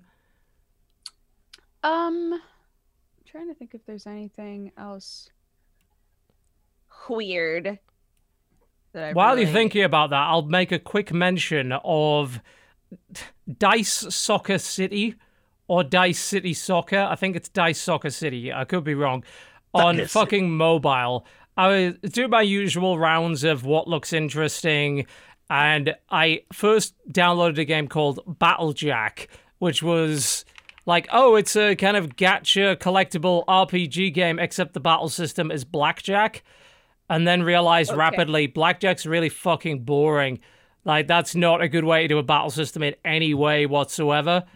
But the game looks really pretty, and it does. It's a great looking game, and the effects are nice and everything. But it's like, wow, this is a collectible gacha game, and there's no skill involved in the combat at all. It's not even like the ones that are match 3, because at least with that, you've got to actually work for it. In this, it's like the game literally has an autoplay button. So, and you're better off putting that on because they'll probably make better judgments on when to stay than you will. Because you'll probably, if you go past 21, you lose your turn. So you just put the fucking game on autoplay, and then everything else is just gacha leveling up. So like, well, no, I'm not going to waste my time on this. I know how stupid it is. But Dice City Soccer is this weird fucking mashup of team collection, football, and city building in space for some reason. It's in space. Yeah, it's so strange. It's a weird mobile game. It reminded me, I almost thought it was developed by the same guys that made Holy Potatoes, because it has the same sense of humor, and it has the same, to some extent, same art style, and this habit of naming characters in a way that is a pun. There's a lot of that in it. But it's so fucking bizarre, and I'm actually enjoying it. You're building up your sort of space city. You could build it up by, it's like, oh, we need different kinds of trees to attract different kinds of fucking players. I'm like, trees? This doesn't make a lot of sense at all. The battle system involves a set of dice, but each player has different dice faces and also special abilities that synergize with each other. And there's like a dexterity minigame for shooting at the goal and shit. How did you find this game? I don't know how I stumbled across it. I think I noticed it under Hot New Games and on Touch Arcade, I think. Because there's like 2 websites I look at for mobile. Touch Arcade is one, and the other one is Pocket Tactics. Pocket Tactics, I think, is generally better, but they only update a few times a week. And they're mostly focused on board games, turn-based games, and strategy games. And Touch Arcade is the big site, but they're unreliable at times because you can literally just buy out their site to promote your game and shit. So it's a bit dodgy. And they also thought that Street Fighter 4 on mobile was totally fine, despite the fact that it ran at about 15 frames a second or whatever. It was utter shit. But those two sites, between those, you can find some of this stuff. And this game is just weirdly compelling, even though I don't care about football at all. There's just the battle system, the football battle system involving dice and collectible players that do different shit is compelling. And it's well presented, and it works well. It's a mobile game only. I think it's iOS and Android only. But, it was kind of neat, and it doesn't seem like it's too exploitative so far. We'll see. It's worth a look. It's called a battle system. I'm calling it a battle system. Football battle system. Football battle system, yeah. Laugh. Yeah, I don't think that was what the game called it, but I'm calling it that, and that's what I'm sticking with. Yeah, Dice City Soccer, if you want to have a look at something a bit weird on mobile. There's me throwing a quick recommendation out there. I played through A Way Out with Ryan. Ryan. We should talk a bit about that. Oh my god. Haven't got around to it yet. Yeah, tell us about A Way Out, because I've heard Don't- talk about it. In a way spoilers. that does not I'm involve gonna go against spoilers. my own rules. Okay. I'm playing tomorrow with Octo, so don't spoil this. Yeah, No, I haven't played I'll it yet. keep I'm a gonna spoiler free, I'm gonna don't play it with the missus. I think that seems like the way to go. Yeah, I mean, you're supposed to play with somebody. It is Somebody you know, really roughly. fun, pretty short. I think we got through it in like 5 hours. Kind of narrative-driven game about breaking out of prison and what happens to the two of them after they break out. It's funny. It takes place in the 70s, but it's clearly made by people who don't live in the United States, because that is the most lax prison I've ever seen. It's like windows with no bars, like one guard guarding like 15 guys. Isn't Yosef Sharp knives available to someone just to grab? Isn't Yosef Swedish or I think something he's along those Swedish, lines, or yeah. Scandinavian? Because Fuck the Oscar. that Yeah, would fuck the Oscars explain guy, yeah. a lot about the way that they portrayed that. It's very generous what they think the United States prison system is even remotely like. Yeah. It's hilarious. But outside of that, and some funny like slips of the accent, and you can like hear them slip into their native tongue just for a second, and then go back to like their New York or whatever accent they're doing. Right. The story's great. The story's kind of a cheesy, fun 70s action prison escape movie. Yeah. But it definitely play with somebody that you know, and you can play the game, in my opinion, one of two ways: very serious and kind of take it seriously and enjoy the bond that you two will have throughout the game, or do it the way like me and Ryan did, and just like it's a good story, but also shit on it at every moment that you can, because there's just a lot of silly things that happen. You're just like, really? That? All right. Well, all right, fine. I will not shit on this story of brotherly love. And just be careful. There's some video game dick dangle right in the beginning. So Good to Here's the know. thing. censor. That's why I want to play it. Dick dangle. I heard Addicting. there were Pixel Dicks, and I was. By the way, fuck me. Pixel Dicks is a great name for a show. God damn it. God, copyright, trademark, Jesse Cox, 2018. Don't steal that shit. Pixel Dicks. The Fuck Pixel me. Dicks. That's a great show. I mean, so this game is pure co-op. Pure co-op. You buy. Oh, we're just only getting to one- the undress section. I will turn that off now. There we go, because I'd like to keep my Twitch account intact. Thank you. It's great because only one person needs to own it, and the other person can, and then he can play with as many of his friends as he wants. Even online, which is very Yes. surprising. Like Ryan already owned it, so I just downloaded what they call the free trial, and you just played the whole game through pretty on cool. one copy. yeah, It's great. especially considering it's one of EA those games published where, it like- and they actually allowed that. Yeah, I am surprised EA allowed that too. It's one of those games where, you're going to get choices along the way, but ultimately, the choices just kind of dictate how you get to the next part of the story instead of really dictating how the story unfolds. It's good, though. I enjoyed it a lot. To what extent, because it is a pure co-op game, like how far does the co-op gameplay go? Like, is there a amount of precision required, a lot of communication required between you and your partner to really get past certain segments of the game, or what? Some parts, there's like, okay, you definitely need to do this, and you kind of have to figure out the puzzle together. But I will say the whole game, it's necessary to play with another person because you can't do the puzzle without a secondary person. But the game is not remotely like gonna fry your brain in any Right. way. Puzzles Okay. are not hard. It's just more how you kind of want to dictate the narrative to go. Basically, it always boils down to, do you want to do the loud way or do you want to do it the quiet way? Right. And that's kind of how you choose. Yeah, and I'm not exactly surprised that they didn't go for super difficult, because these are the guys that made Brothers: A Tale of Two Sons, which is Yes. not a hard game. No, But the puzzle aspect of it is just, it's there, it's present, it's just enough to elevate the game, because that sort of like allows you to express the co-op nature of it. Yep. Even with Brothers, which was basically a one-player game for all intents and purposes, the way that the two brothers interacted to solve problems was intriguing and compelling, even though it wasn't hard. Yeah. No, it's the same thing here. What I actually really like is that even if you're playing online, what you see is split screen. Yes. And I like that because it actually, the way they use it is really interesting for some really neat camera transitions, and the way the split screen will. They like, changed kind the of size of the split screen as well, don't they, during the game? Yeah, the split screen will always like shift and change and like get smaller for one person while someone's doing something important, and it just makes for really cinematic visuals with the way the camera works. Sam was saying it very obviously was meant to feel kind of like a movie. Yes, 100%. Yeah. Yeah, Yosef was a filmmaker before he made Brothers, and he's got some interesting ideas about how you can translate some ideas from film to video games, and how video games can be used to go past where film is capable of going in certain aspects of narrative. He's a really interesting person. Yes, he is. In many ways. I think his filmmaking talents really show in A Way Out. There's a lot of cool transitions in that game. Yeah, 5-6 hours sounds about right for a game like that. That's like not outstaying its welcome, but not at all. Nowhere near as short as Brothers, which was a 2-hour game. You know? I highly recommend it if you know what you're getting into. Yeah, I've been sitting just waiting to play it. I'll get around to it. Obviously, I mean, Brothers is my favorite game of all time, so I've got to play the follow-up in some way, surely. Yeah.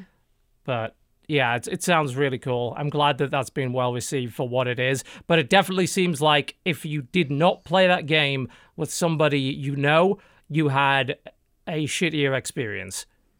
It is meant to be played with at least a friend. You know, like somebody that you don't have to, they don't have to be best friends, but somebody you get along with. Yeah. I'm intrigued. Cool. Shall we move on to Far Cry? Let's do it. All right. Well, I know me and Jesse have played it, and Mathas, you've started playing it as well, and Dodger, you have not. I never play Far Cry games, so it's a safe bet. I don't blame you for that. All right. Well, let's talk about where to start with 5. I'll start with my opinion. I fucking love this one.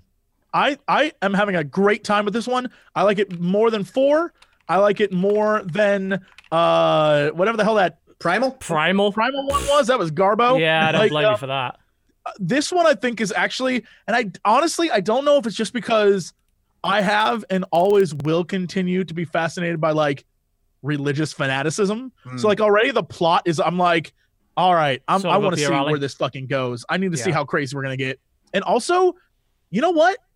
Montana, like even in the game, but also in real life, even though we jokingly call them flyover states, the like states in the middle of this country are like some of those beautiful fucking places on earth. So like being in these places, the way they've done Montana is beautiful. It is gorgeous. It's gorgeous. So I kind of fucking dig everything about this one. I like that you can make your own character. I like that I'm dying here. I like that I got to make, again, beautiful Law and Order SVU star Mariska Hargitay. I got to make her as like my main character. It's insane and kooky, and like the first good guy you meet is a doomsday prepper. Everything about this I enjoy, and I don't know if it's just me personally. I don't know if the rest of the world sees it the same way, but for me, I'm like, I fucking dig this game. Everything about it so far, I like. So that's where I come from. No, I don't think you're the only one. The way that I feel about it is I don't think it is particularly different to the previous games. I think that I've had enough time off from Far Cry to be interested in playing more of this one, because I didn't play much of Primal beyond... I mean, I didn't play any Primal beyond what I did the video on. So really, it's been a couple of years since I've played a Far Cry game. And I'm sort of, I'm okay with it now to play another one. And they've taken away some of the annoyances about open world games that I did not like. So many people have been saying it's still Far Cry. It is. It very much feels like Far Cry, but it's like they finally listened to what things people enjoyed and made them better, and what things people didn't like and just got rid of them. They even in the first 20 minutes do a joke about towers, climbing towers. Yeah. It's like, don't worry, I'm not going to make you do this all the time. Right. So I was like, okay, all right, we're on the same page. Thank you. I feel like I'm similar page as UTB, where like I played through 3 and I liked it a lot. Played a little bit of 4, but I was like, I played this last year, or however long it was. Skipped Primal altogether, and I feel like I'm ready for another Far Cry game. So I'm really enjoying Far Cry 5 again. But realize that it is pretty much just a Far Cry game, and that's okay. I'm having a really good time having those kind of, I call them like John Wick moments, where like I go into like a base and I just feel like an unstoppable badass popping headshots like crazy. It's not a difficult game unless you put it on hard. So. Can I ask you guys questions? What weapon do you use? Because a pistol, because it's too good. Shotgun. I decided I only use bow and arrows now. Oh, you're that guy. I've not used a rifle or a semi, like nothing. Except for a machine gun I used when I sat at a street corner and shot like 50 cars as they drove by. That was pretty fun. But like using the bow and arrow, you feel like you're just like, I'm stalking my prey. And the NPCs, like the characters in the game, the NPCs are so dumb because the arrow, it doesn't make noise. So if you shoot a guy, they could be looking right at you and they'll run around and hide facing back the way they were, and you just pop them in the back of the head with another arrow, and you're like, this is the greatest goddamn game ever. Because you feel awesome. I love the power fantasy in this goddamn game is like next level. It's insane. One of my favorite moments early on for me was like I had to go take out this like base or whatever, and I was flying a plane over to it, and I saw it, and I'm just like, I'm gonna nosedive the plane, jump out, parachute, land on the building as the plane explodes and wipes out like 3 people, and then just like pop the rest of them, dive off that, take out my pistol, and then just finish them all off. And you just feel like an action hero, and that's what's fun about this game. Yeah, and really that's been the strength of Far Cry since Far Cry started.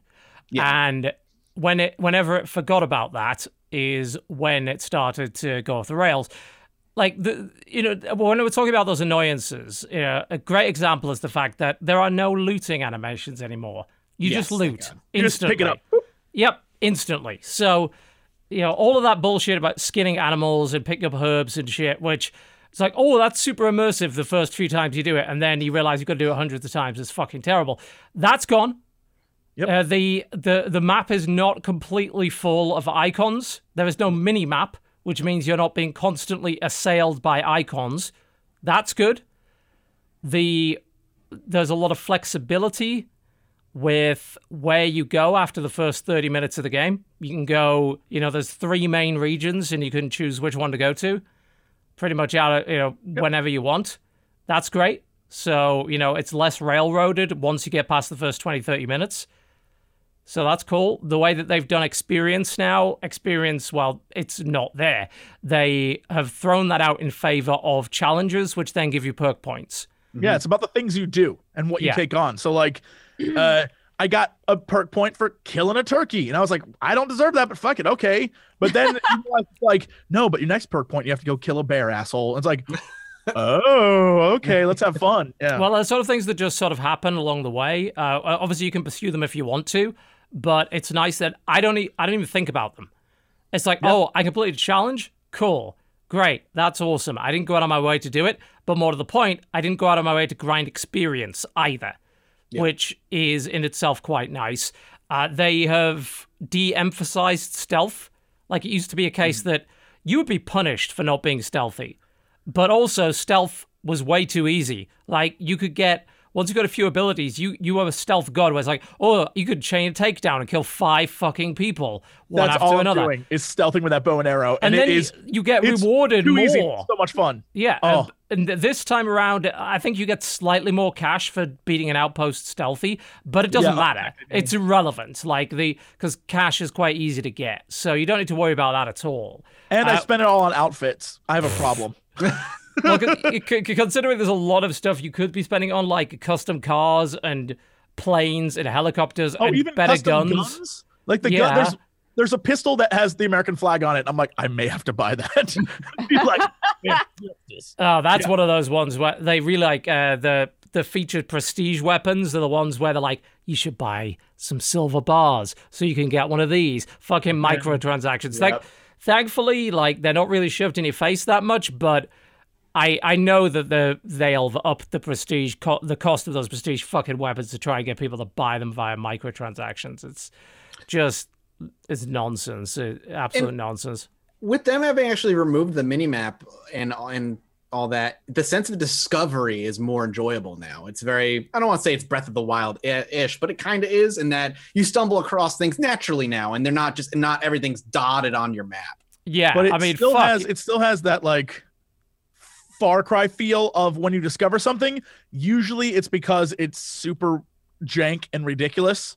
Like I'll go to a great example is I was like, oh shit, is that a person? I walked up and it like bing popped up that they were like, they would buy skins and hides from me. I was like, oh cool. So I started like talking with them, but because of where we were on the map, it was also like, oh, this is also where a million cougars are. So as I walked away, I started hearing screaming like, ah! And I turned around, and like the person I just sold the skins to is being mauled by like 50 cougars. I'm like, all right, well, I'm not going back there. I mean, it was their fault. They provoked the cougars. You know, they're buying cougar skins, and there you go.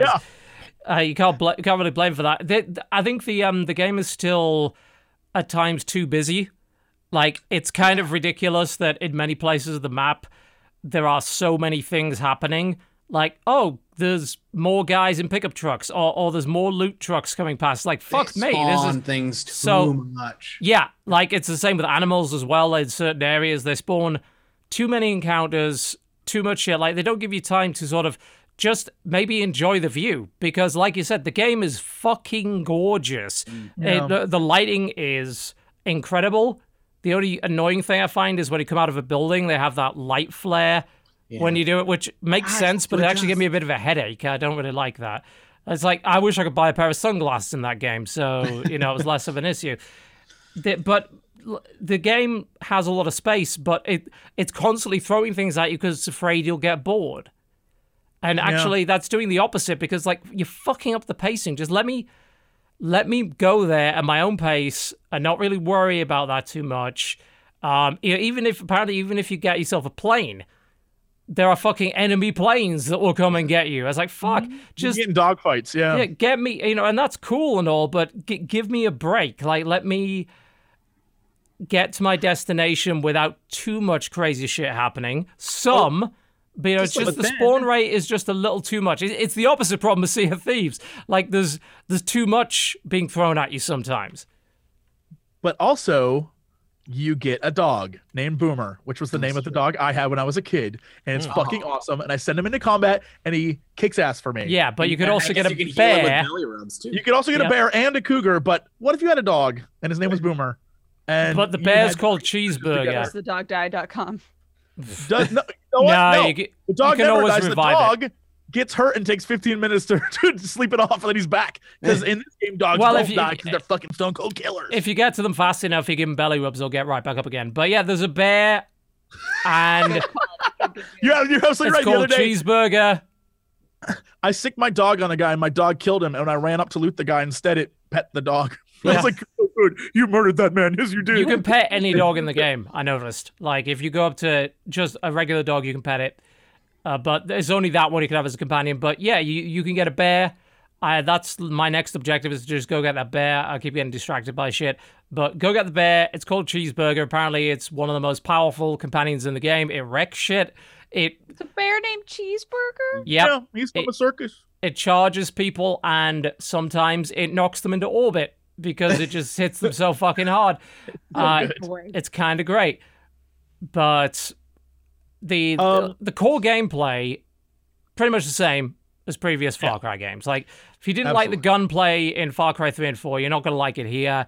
They definitely limit access to weapons early on in the game. Like, everyone uses a fucking ACR in the first, like, hour of the game, or a 1911 pistol. They're all outfitted with that. I do remember the first time I came across an ACR with a scope on it. And I was just like, oh, that's worth having. And it was interesting to me because, like, I was avoiding the ACR as a weapon.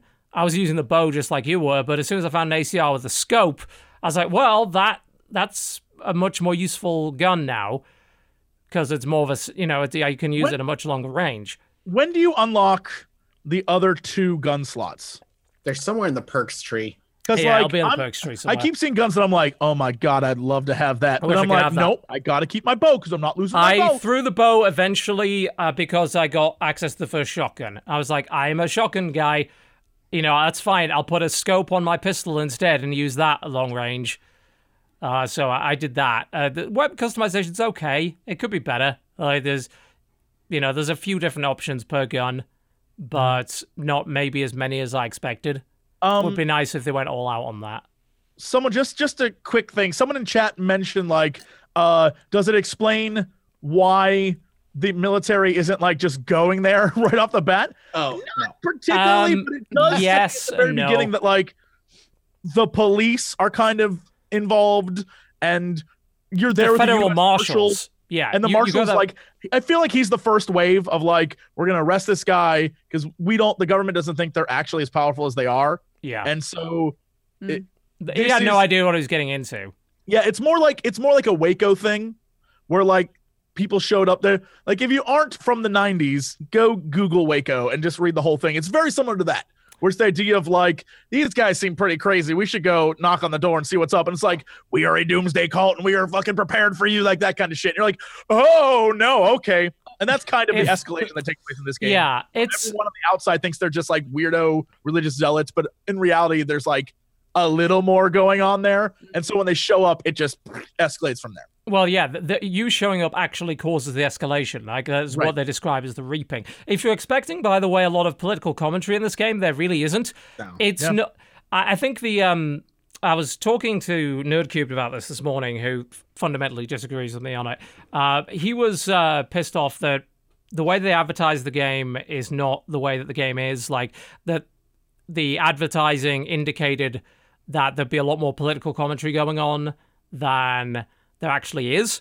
There is very little political commentary. It's a game about a cult. It's not a game about political ideology. It's a game about a religious cult and what happens when you essentially fulfill their prophecy of, saying we're gonna take your leader. And that's like what he said was going to happen the entire time. He was manipulating all these people. And that triggers them to lock the county down. They had a plan to do it. They cut all the phone lines. That area was pretty remote anyway. And they also, as you learn very early on, they have contacts outside of the county, which is why the military's not just rolling in, which is why the National Guard's not just rolling in. They send the federal marshal in because they'd like to do it, with the minimum casualties. But all the cops that are with you are like, yo, you sure you want to do this? Because, like, you shouldn't be doing this. And he's like, yeah, no, we're going to, what is the matter with you guys? You pussies or something? Come on, let's do this. And they're like, he really is. I wouldn't do this if I were you. Like, that. So it's very early established that, like, their hands are everywhere, this cult. Yeah. And that's interesting in and of itself. Like, learning, it's like, oh, because that was the first thing that I thought about that when they said, oh, you're saying in America? That doesn't make any fucking sense. Like, they just roll the fucking National Guard in or send in the FBI as soon as they got even a whiff of this. But then if you actually... becomes your mission, though. Like, your mission is like, we got to get in contact with everyone else on the outside and get people in here. So that's like it's more of a case of it's getting the people that live there to organize and resist.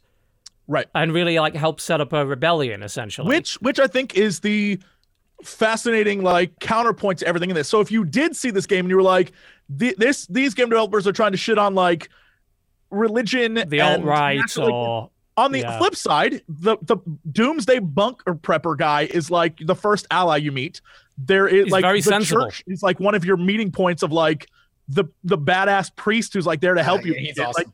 Like all these different things are like the counterpoint to what this group is, and it's like those guys aren't religious; they're just shitheads. So I think that's like it's a fascinating like duality in this game that I love. I love all of it. So I think you like put the nail on the head there. Like for some people, I know some of the reviews complained that there wasn't as much political commentary as they wanted. One, I don't look for a Far Cry game for political commentary. No. Like the writing's not very good to begin with, so get that down first before you start to try and take on any kind of serious political shit. Secondly, it isn't actually about that. It's about a cult. And if, as you said, if you grew up around the time we did and saw what happened with those cults, those cults were generally like not big political statements or anything along those lines. They were hardline religious zealots at best. Most of the time, not even remotely religious, just misled. Yeah, most of the time it wasn't about religion. It was about whatever it was about their tricked faith. people into thinking it was about religion. Right. When really he just wanted to have like 50 wives and a bunch of like guns in the middle of nowhere and claim he was a king of a land or something. Pretty much, fucking lunatic shit. That's effectively what it is. Into. Yeah. As soon as you see the giant statue of this main antagonist, I saw that shit. Was like, oh no, this place is fucked up. I don't think that a political commentary is necessary in a game like this, and I don't think it was ever gonna be about that. I mean, you know how Ubisoft gets with trying to not offend people. I mean, Assassin's Creed has that fucking disclaimer at the start of the game every time. There was a similar complaint about The Division. It's like, there's not enough political commentary here, or there's the wrong kind of political commentary, that everything could be solved with a gun. And it's like, well, that's just the nature of an action game. There's not a lot more you can really do about that.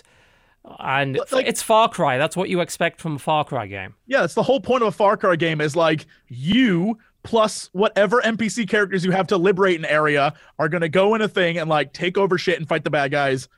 The end. Like that's the end. Yeah. That's how it works. Yeah. And so along don't the way, expect anything more than that.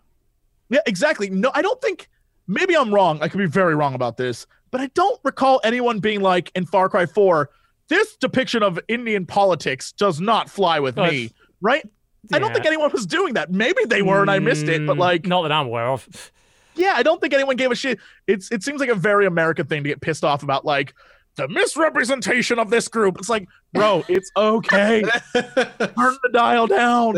Or they want, they want something to fulfill their political fantasy or affirm their political belief or whatever. It's like, well, this is not, there's a very mild criticism of stuff like, as someone just mentioned in chat, actually, televangelism. Like, I don't think it's even very televangelism.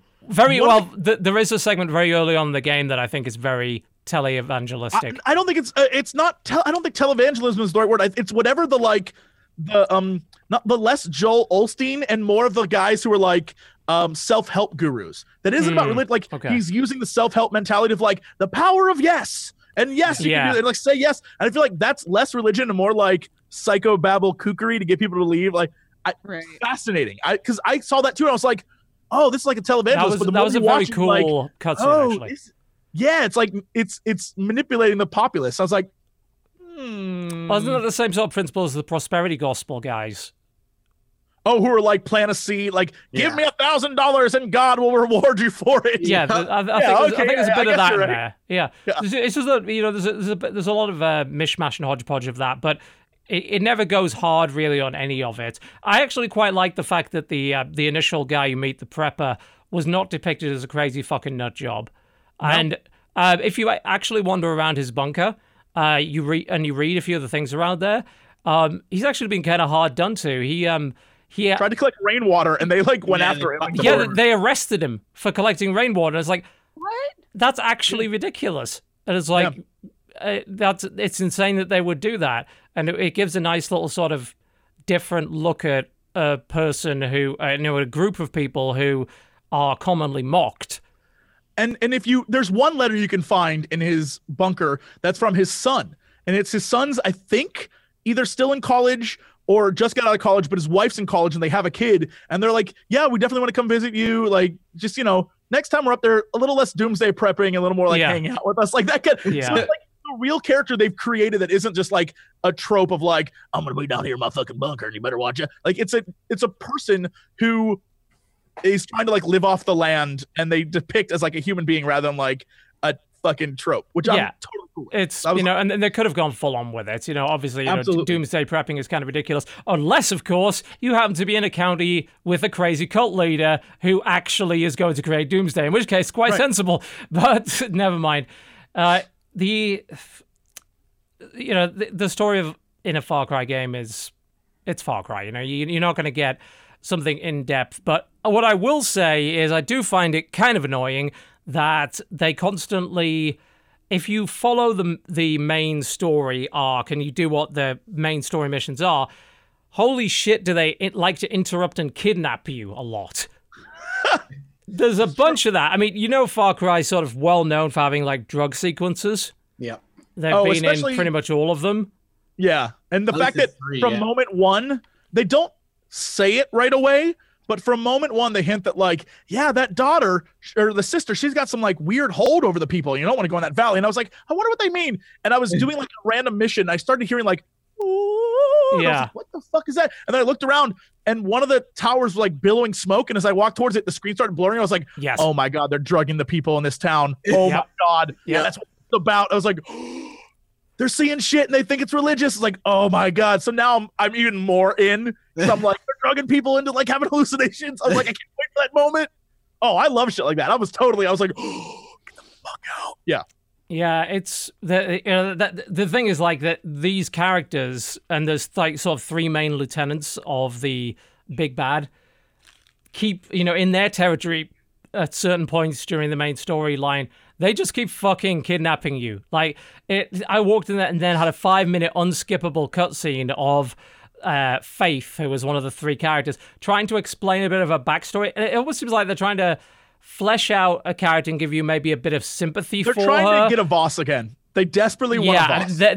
They're not hitting it. They regret killing boss as fast as they did. Yeah.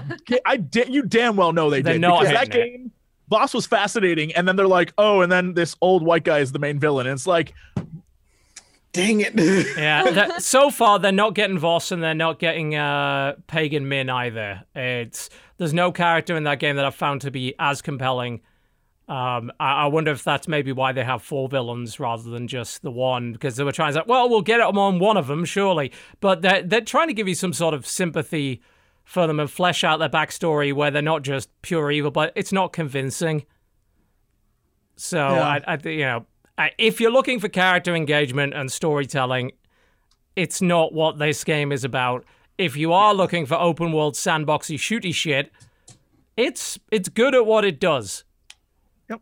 And I was surprised to enjoy the area as much as I did, because when I first heard that they were setting it in fucking Montana of all places, I'm like, that's not going to be interesting at all compared to, you just did the Himalayas. You think it's going to be anywhere near as interesting? And to some extent it's not, but it's still a really pretty awesome place to explore. Yeah. It's a really cool wilderness sort of environment. I think what they did, because I haven't explored the full map. No, but looking at it, it seems much smaller than the map of the Himalayas. I don't know. But I feel like the vibe I get is they were like, okay, we've been trying to take this too big and too crazy. Let's like bring it back a little bit and see what happens. Yeah, because what are you going to fill a huge world like that with? Right. The same shit is the answer, which is why, Far Cry 4 and Primal ended up being like that. But it does feel more refined. It feels like they took it back to the drawing board and said, what's our open world formula? Bearing in mind, Ubisoft's kind of already been doing that. They did it with Assassin's Creed, and now they seem like they're doing it with this as well.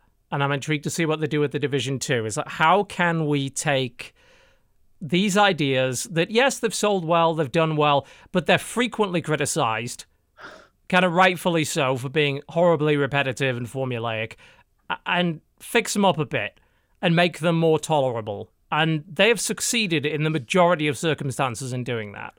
I feel like Ubi's taken the exact opposite approach of EA, which is like when Ubi fucks up and people are like, this Assassin's Creed Unity is shit. This is a shit game. Nobody likes this. They're like, all right, we're not going to we're not going to like scrap the franchise. We're going to repair this. There is room to repair.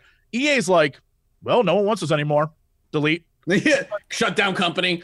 Yeah, and I feel like at least with Ubisoft, and you can see it in Assassin's Creed, and you can see it in Far Cry, where they're like, okay, we've become a trope of ourselves. Yeah, we're a joke. Yeah. How do we fix this and move forward? And I can appreciate that shit. Like, I'll be the first person to be like, good job. Thank you for listening to people who are like, yeah, there's a problem with your game. And rather than be like, fine, if you don't like it, you can't have it.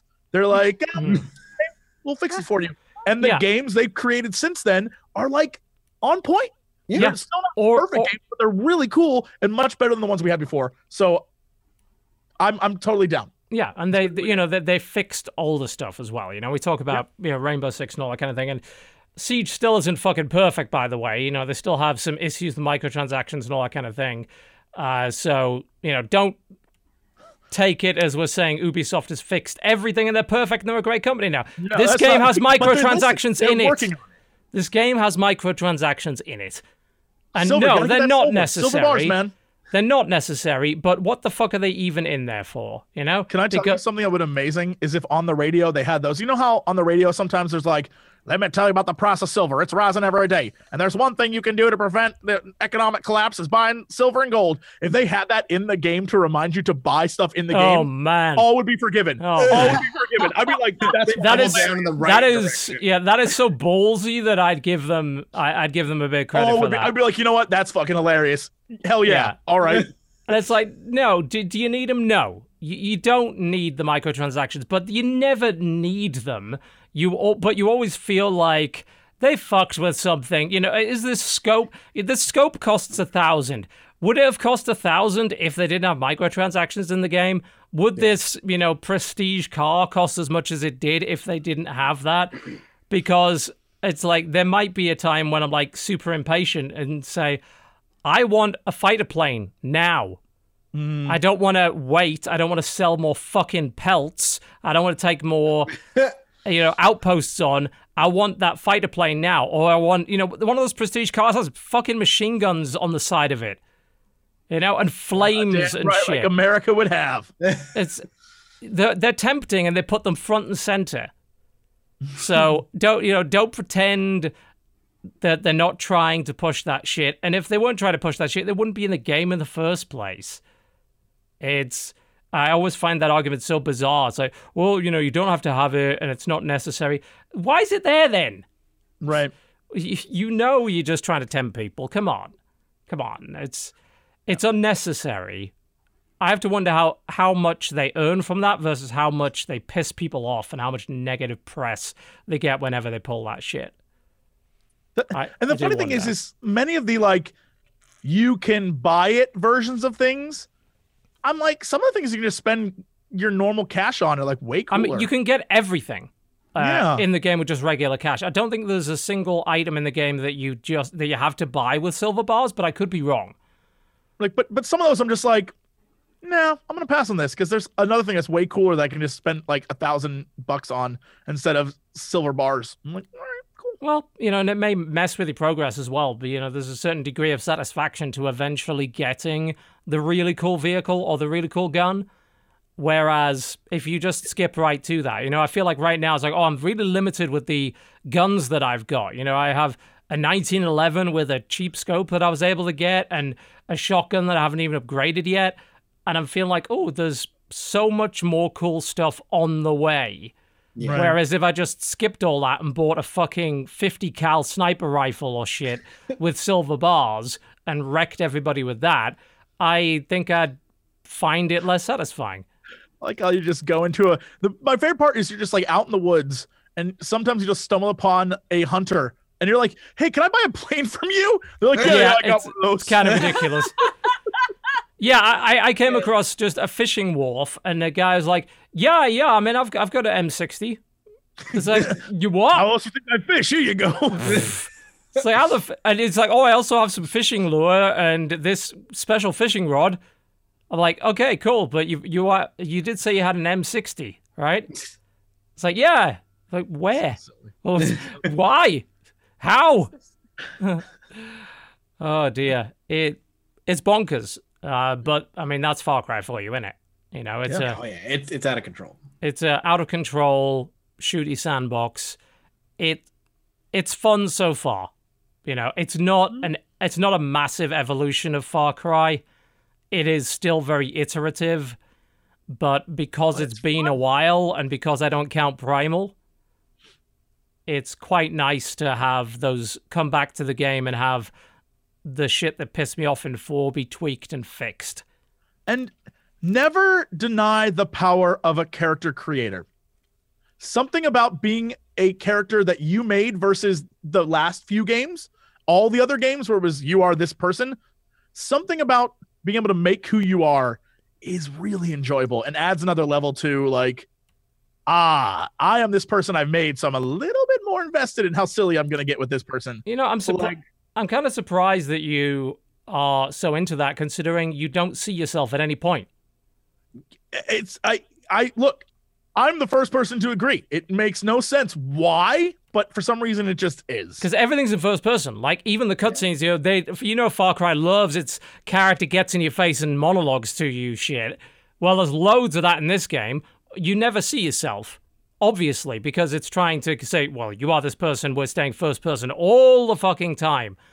So the character customization is pointless. I think it's kind of like that the trope of like writing a young adult novel where the main girl is like the most average person ever. So trousers. Yes, everyone can like relate to it. And I think the past games where you were Ajay Gallier or you were whatever the fuck the douchebag was from Far Cry 3 who I literally hated. I was like, he and his friends are the worst people. Yeah. I don't give a fuck if they die. This guy's mute. Like your protagonist is mute. He never speaks. Yeah, and I like the fact that like you can put yourself in the role, or you can role play as like, yes, I'm the detective from Law and Order. Like that, like put that shit in there, and I think that makes it somehow better. So he's mute in a Chrono Trigger Link way. Yes. Yeah. Like he's not the actual character is like canonically like mute. No, you're just they call you Rook because you're the rookie and you have like you're just there. Like you're like no one I did completely forget that this game has co-op, so there is kind of a point in doing a bit of customization if you play co-op because your co-op partner will see you. So there is that. I completely forgot that was even in the game, like, because it doesn't push it on you at all. You can play the whole game straight up co-op if you want to, which is better than the previous ones because they had a form of co-op, but it wasn't a full-on co-op game. Yeah, you had to do like certain missions and shit, and that was dumb. Yeah, it was weird. Like you could bring someone in as a gunfire kind of thing, but yeah, in this one, it's full-on co-op. You can play it like that if you want to, or you can bring along a gunfire to help you. Or just do it solo. Like, I don't even bring a gun for hire. I will when I get Cheeseburger. I will say that. When I get my fucking Death Bear, I'll absolutely bring Death Bear. But, yeah, outside of that, no. Death Bear. I want to know if it'll fly in a plane with me. Or get in a car with me. Because if it won't... Yeah, I want to know if Cheeseburger will sit in... He just sits on top of the plane and mans the gun. I know. That would be fucking amazing. Yeah, even if he just got in the passenger side... and just roared at people that we passed, I would be really happy like about a bomb? That. That would be incredible. Drop bears. And he just runs around and kills people. Drop bears, man. We warned you about them. You didn't listen. Here they are. I would be so very, very happy, but I have a feeling they don't do that. That would be fucking awesome. Yep.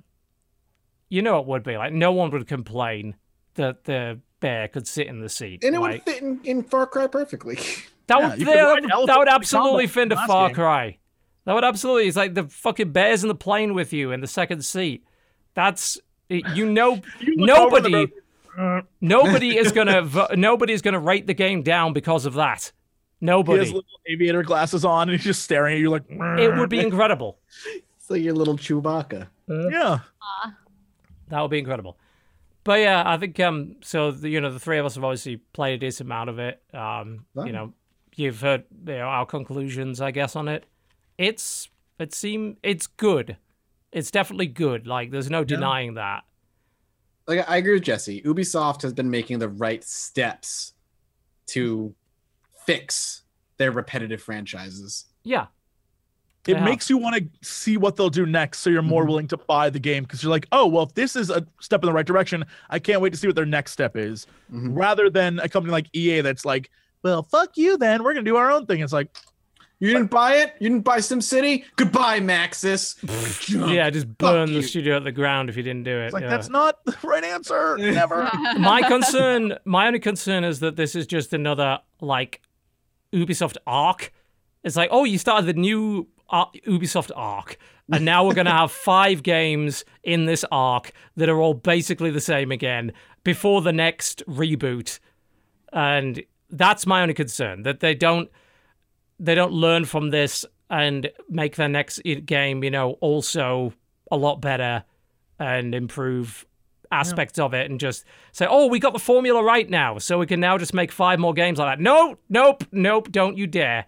Don't you fucking dare. The formula's not right. It's just infinitely better than what you had before. Yeah. don't get it confused. The formula's never going to be right. It's never going to be 100% great. If Far Cry 6 is completely fucking different to Far Cry 5, I'm not going to complain. I'm going to do the opposite of complain. But it's going to be in space. Far Cry 6 is on the moon.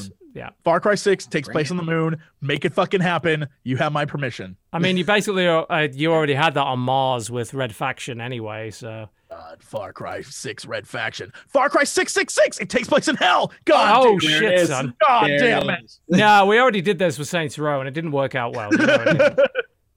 Everything's been done before. Yeah, so that's that. Fuck me. We're at 5:26 p.m. Eastern Time, and we're still talking about video games. Thinking, do we go all the way through? Do we need a break? Whatever you want to do. You don't need to take another break, yeah. All right. We're not taking another break, folks. I'm sorry about that. So if you need to pee, well, hopefully... Get hacked. Your bladder is you. Get some bladder power. Or if you don't have that, an empty bottle. I think I've heard ads for bladder power on the radio. Bladder power? That's a weird supplement. Fix your bladder. Oh, there you go. Okay, well, let's move on to a little bit of news. And then we'll have a look at some releases, shall we? Seems like a good way to go. So, there were a couple of interesting little articles. We were talking about Fortnite earlier. And this game's going to keep coming up because, Fortnite is right now a very, very relevant game. It's so relevant that it's hitting the news for fucking with the education system. I don't know if you read that article, Jesse, that teachers are pissed off because Fortnite is basically taking over classrooms now that it's available on mobile devices. That's if it wasn't going to be Fortnite, it was going to be something else. Phones have always been an issue. Like, even when I was teaching, and this is like 2007, people were on their phones. Like, that'll never not be an issue. Phones, now it's just playing Fortnite on the phones. But before it was, like, phones are always going to be a problem. There was a time where I literally looked up how much a cell phone jammer cost, and then I saw a thing that said cell phone jammers are illegal. They are illegal. You can't do that. And I was like, goddamn laws. If that was illegal, I'd have one in my classroom. Even when we were in high school, man, like back in the day. Not my ass. No. Mine. Palm Pilots and your TI calculators playing like Doom. TI calculators. Okay, yeah, those. Yeah. I mean, we had ways and means of playing certain web games and, using the library computers. We didn't have smartphones weren't a thing then.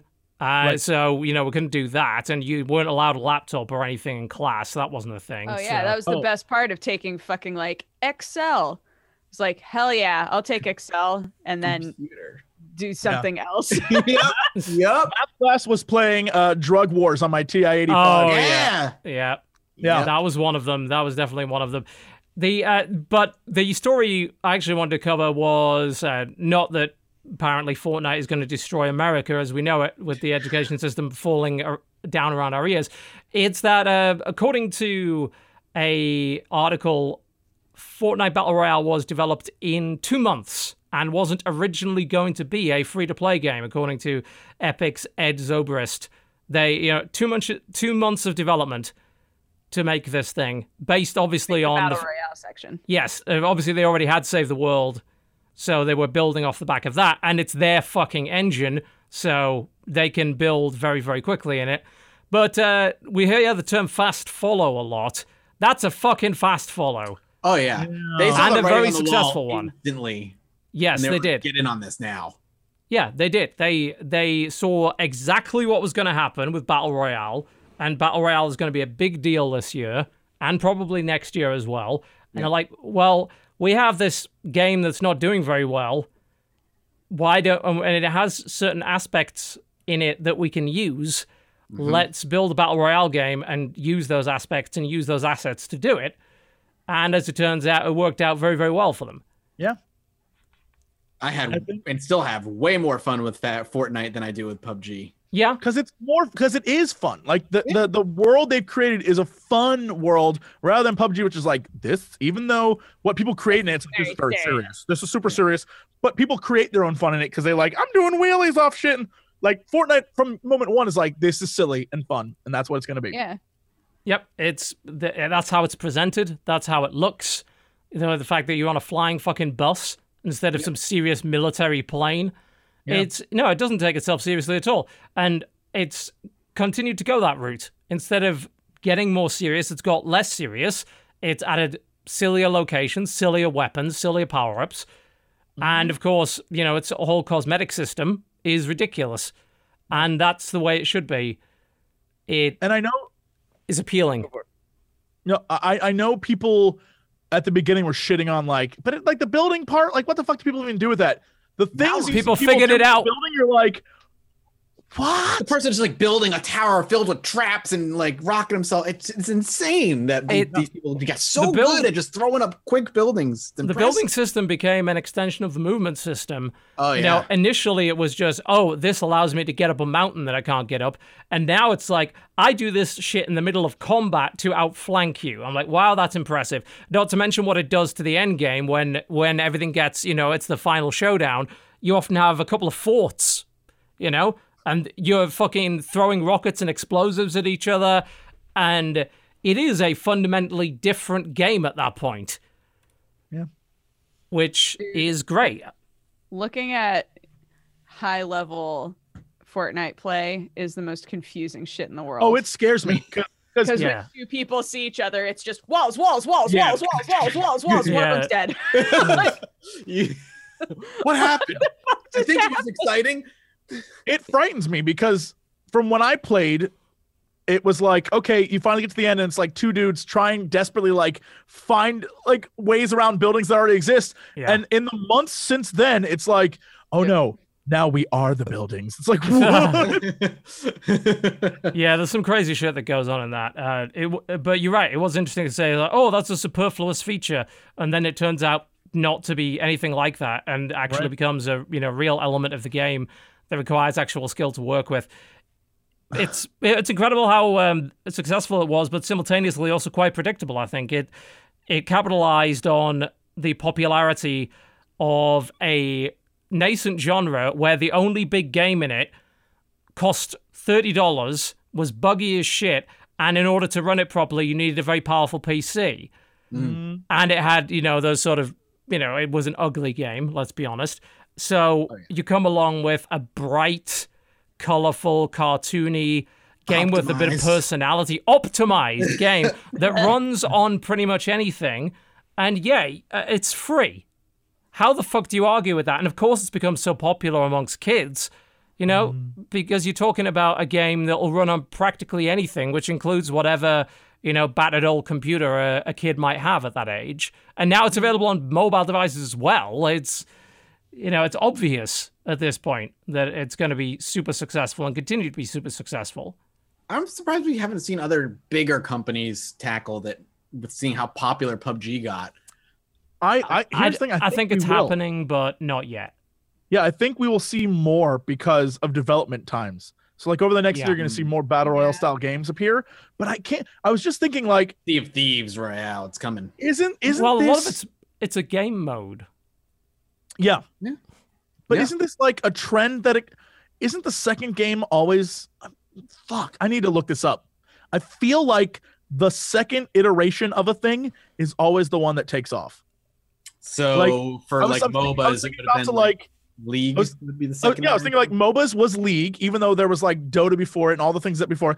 For MMOs, it was WoW, even though EverQuest was before that.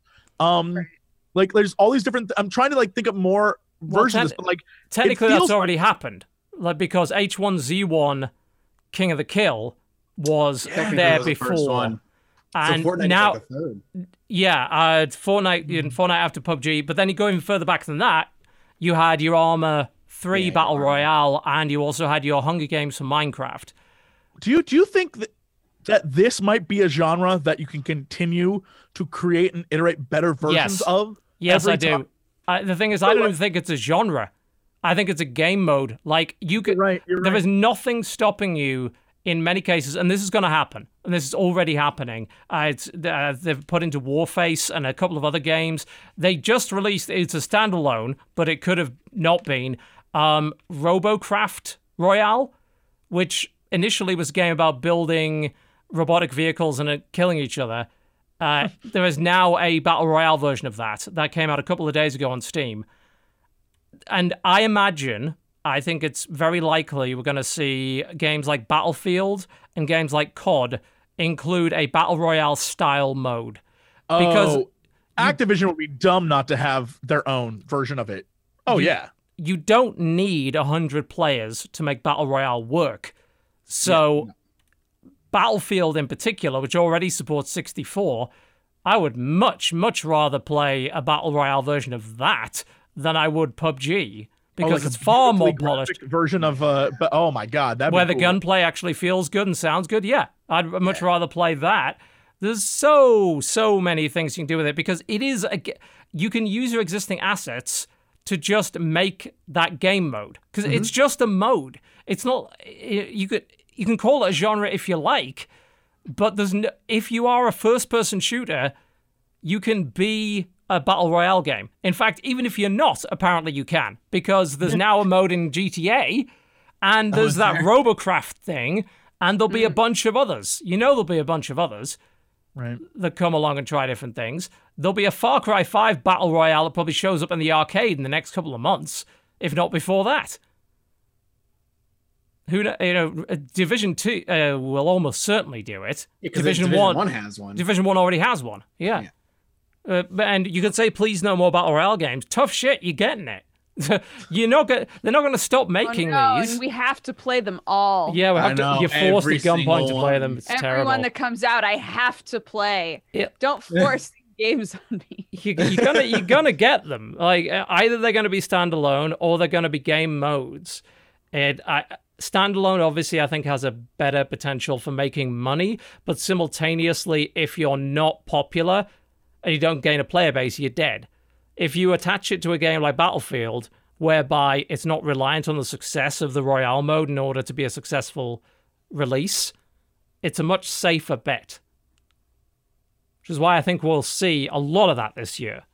Yeah. Somebody in chat actually thinks that Doom 2016's gunplay was meh. I should actually ban them for that, but I'm going to let them get away with it for the time being. Like, you're obviously just stupid. We don't allow opinions. Yeah, I mean, and it's okay. No. It's okay we don't allow just to be stupid. Wrong opinions. No, it's a wrong opinion. It's a fundamentally wrong opinion. But it's not a crime to be stupid.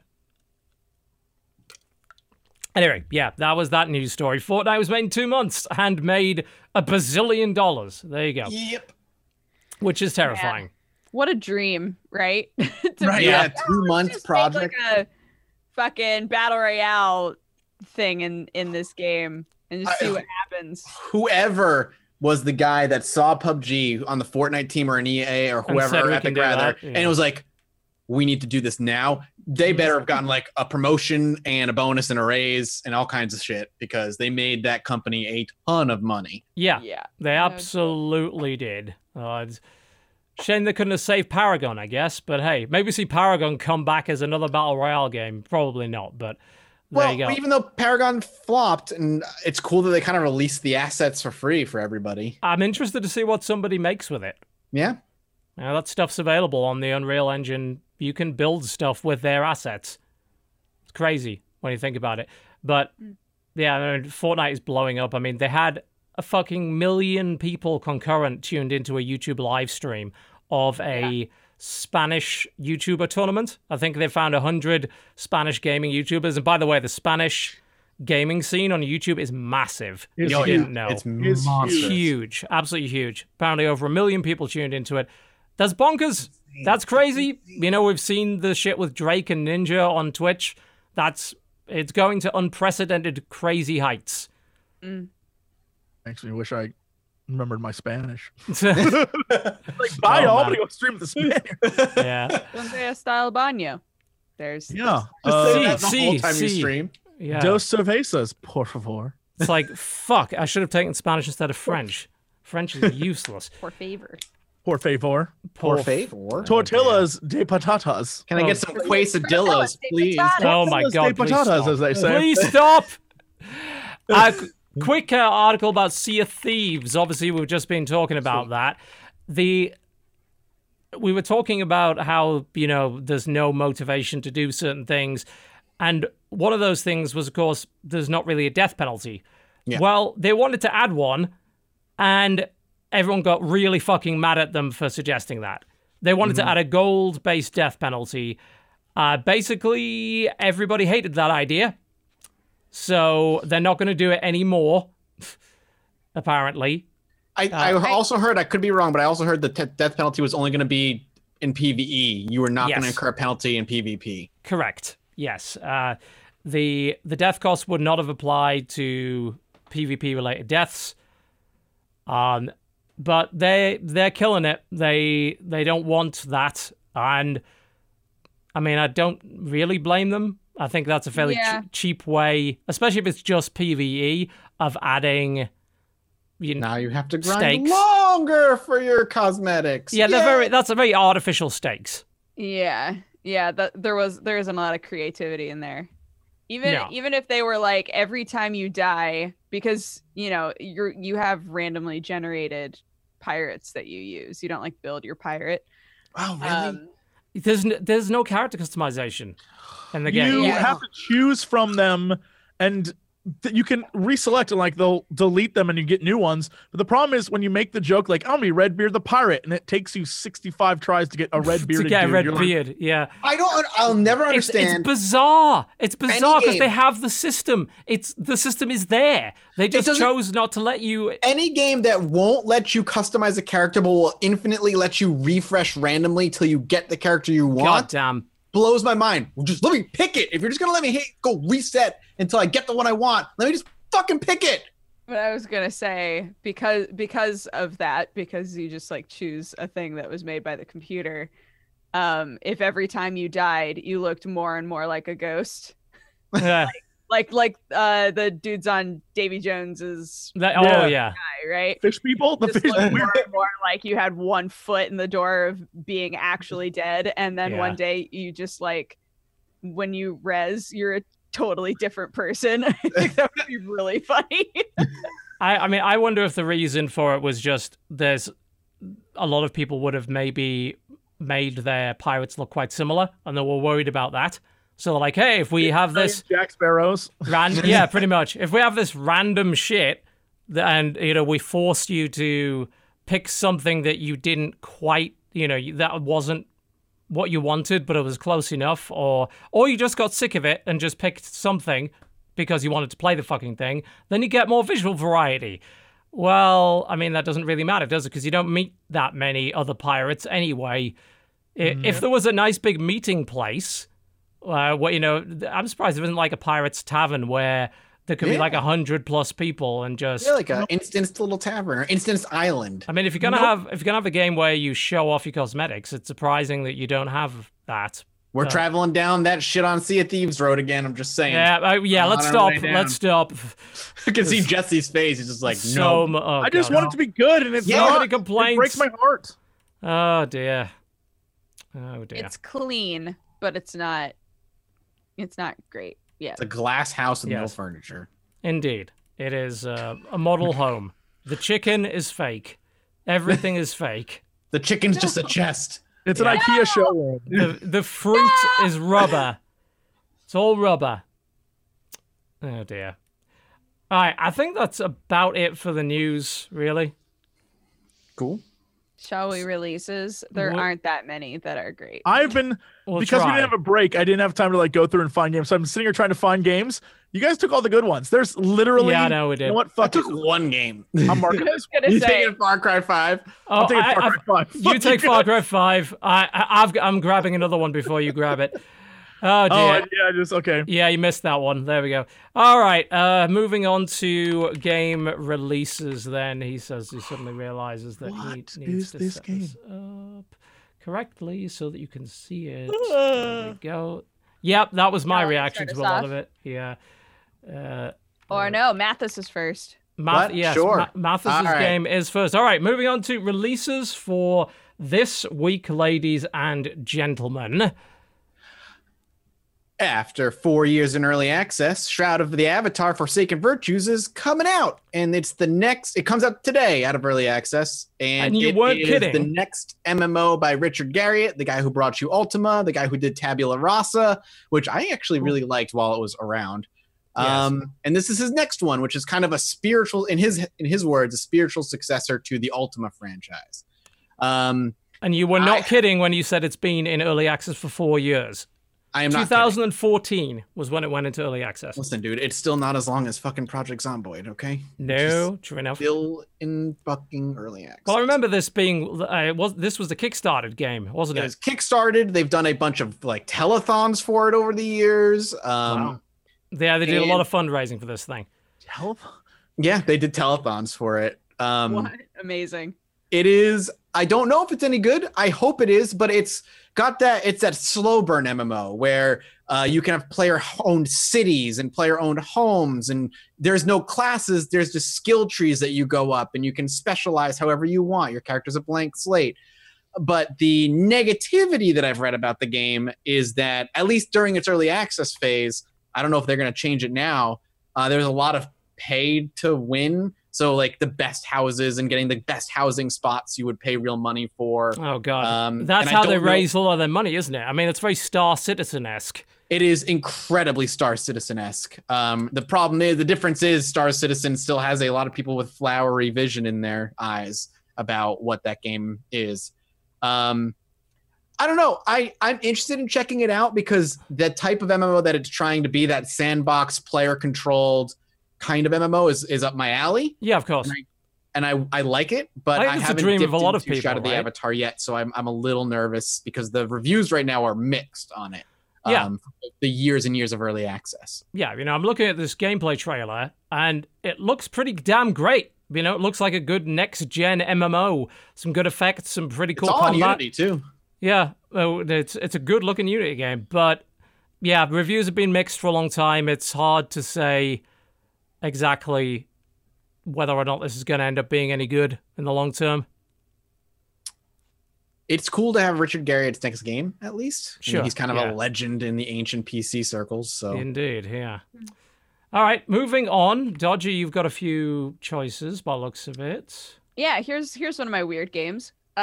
So this one's called Anamorphine. And it's about a guy who's trying to address something traumatic that happened in his past. So it looks very surreal and we're in your house but also kind of in your brain, and it looks very trippy and weird, and I'm into that. Yep, it certainly looks those things. I don't know why there's either a cello or a double bass as part of the logo for some reason. That's she the woman that you keep thinking about plays it. She plays a cello. Well, there you go then. It does look pretty cool, I must admit. It's you do every now and again pick one of those sort of walking simulator games that looks like, frankly, it's a pile of shit. This one does look like they put some effort into it. So well done on them and on you. I can for this podcast. Indeed. Yes, Jesse.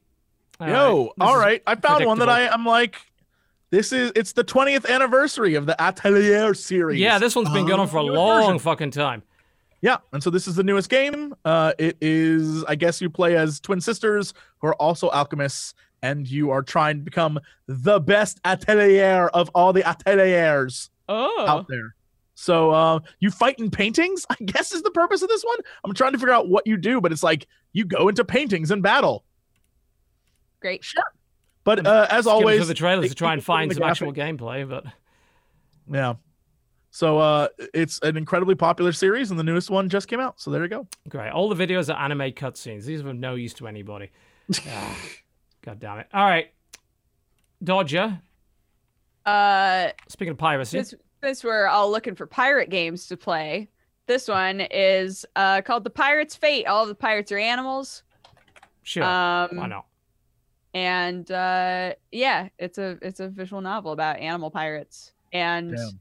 one of the very first user tags is sexual content. I was gonna say, Alright. I went to search it and it's like, this has Furries, adult wonderful. content. I'm like, oh, really? Oh. Like, Yeah, probably better off looking at Secret of Monkey Island, which also just came out on Steam quite recently and has not been on there Great for ages. That is a fucking great everybody's game. played that, but No, you they played have one not. with the super buff wolf that maybe you bone in. You know, Maybe? Do you see the way this? You definitely fuck this wolf at Maybe some you point. will. yeah, I He's think like, gotta bone that guy. he's gonna have this think I'll tongue hanging out with stick- drool coming out. stick with the Oh, that classics. I Batgirl, think. though. is See, the way to Dodger go. knows as soon as I said it. She knew. Yeah, She I could think this is see a it. bad recommendation. Moving on, Pixar. What the fuck? So there is now a more, even more Minecrafty Like it wasn't version. your suggestion. This was Pixar was my suggestion. Yeah, this one is.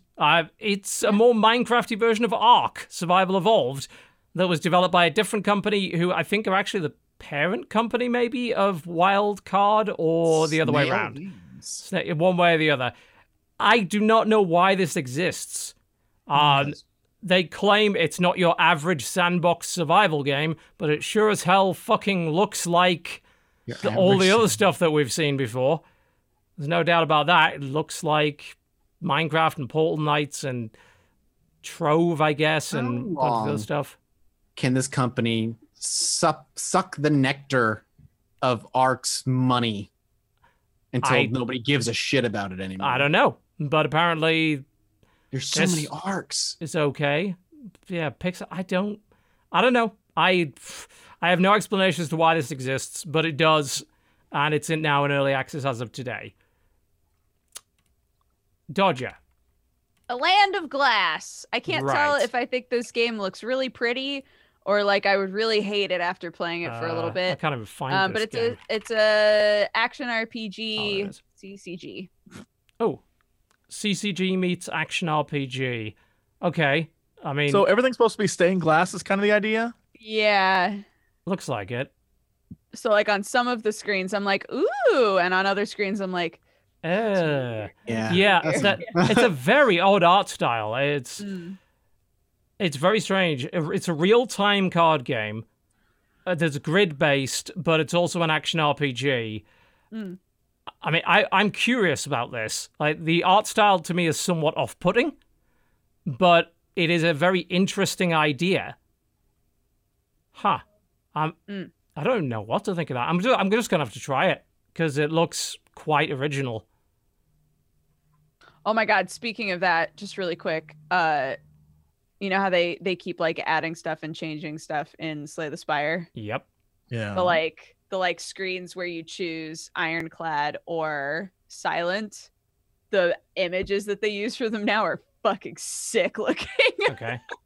So they're way less crap than they used to be. The art style of that game is one of the complaints I have about it.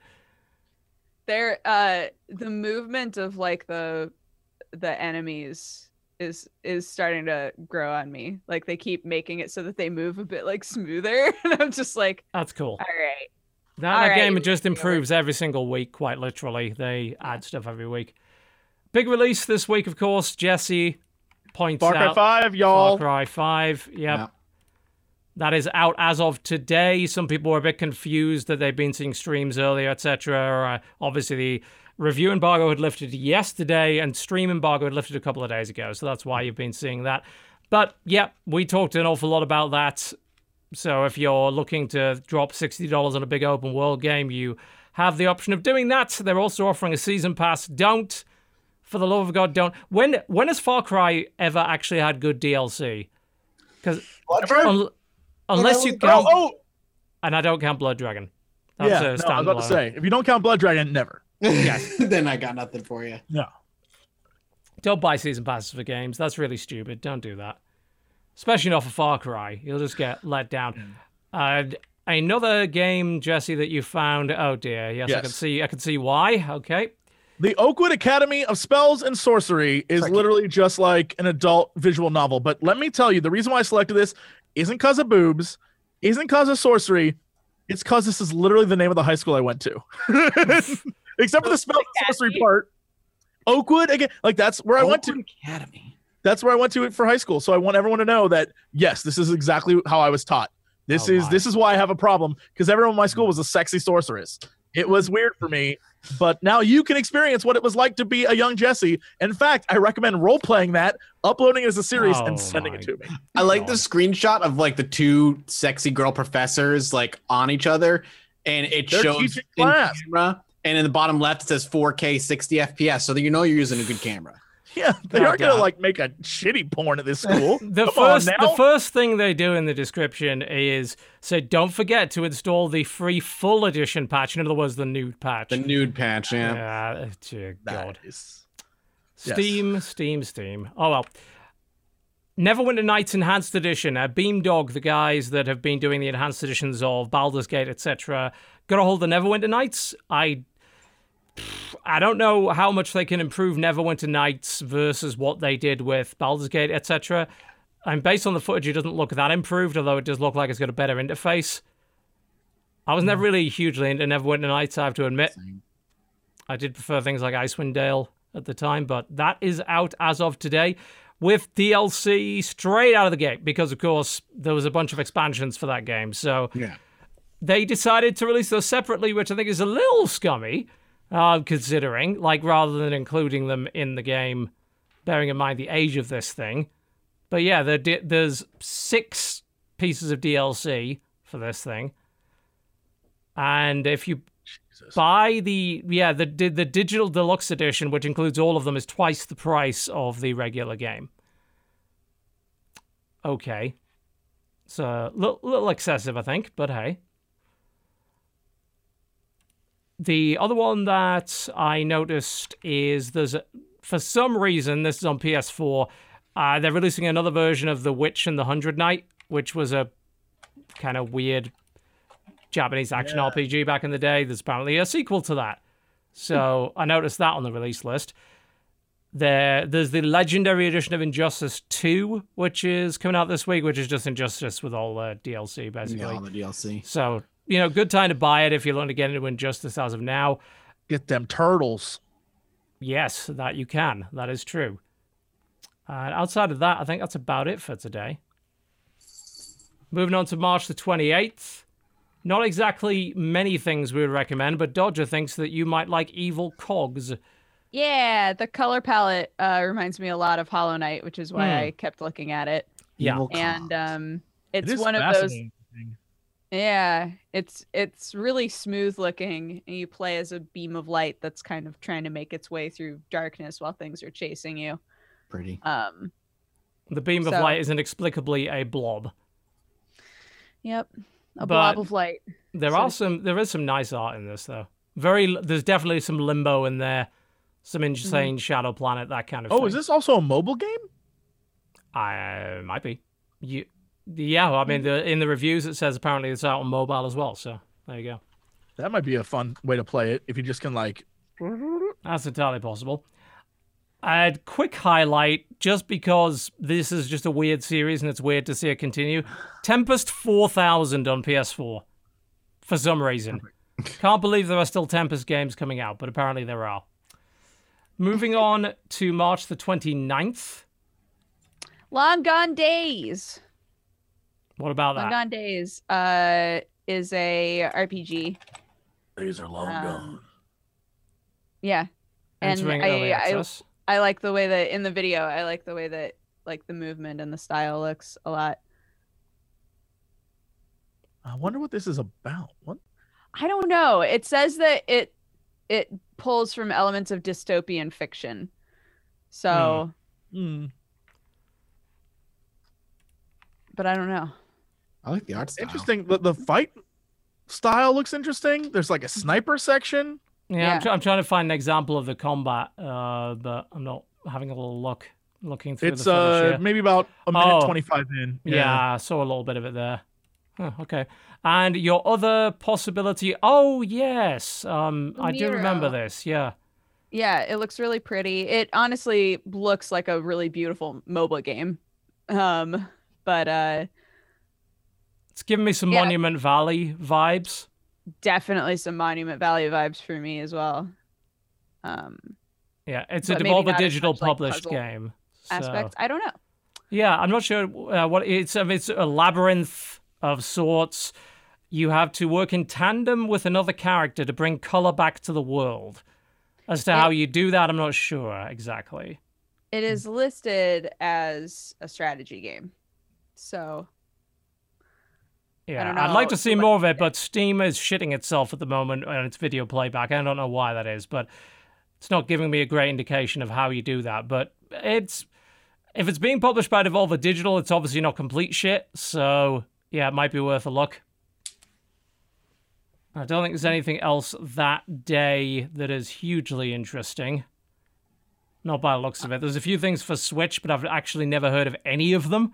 So I don't know. I mean, Switch has been getting a lot of games lately, and they're not all good. Just bear that in mind. It's starting to get to the point where when you go to the store on Switch, there's a shit ton of games. You're like, I haven't heard of any of these.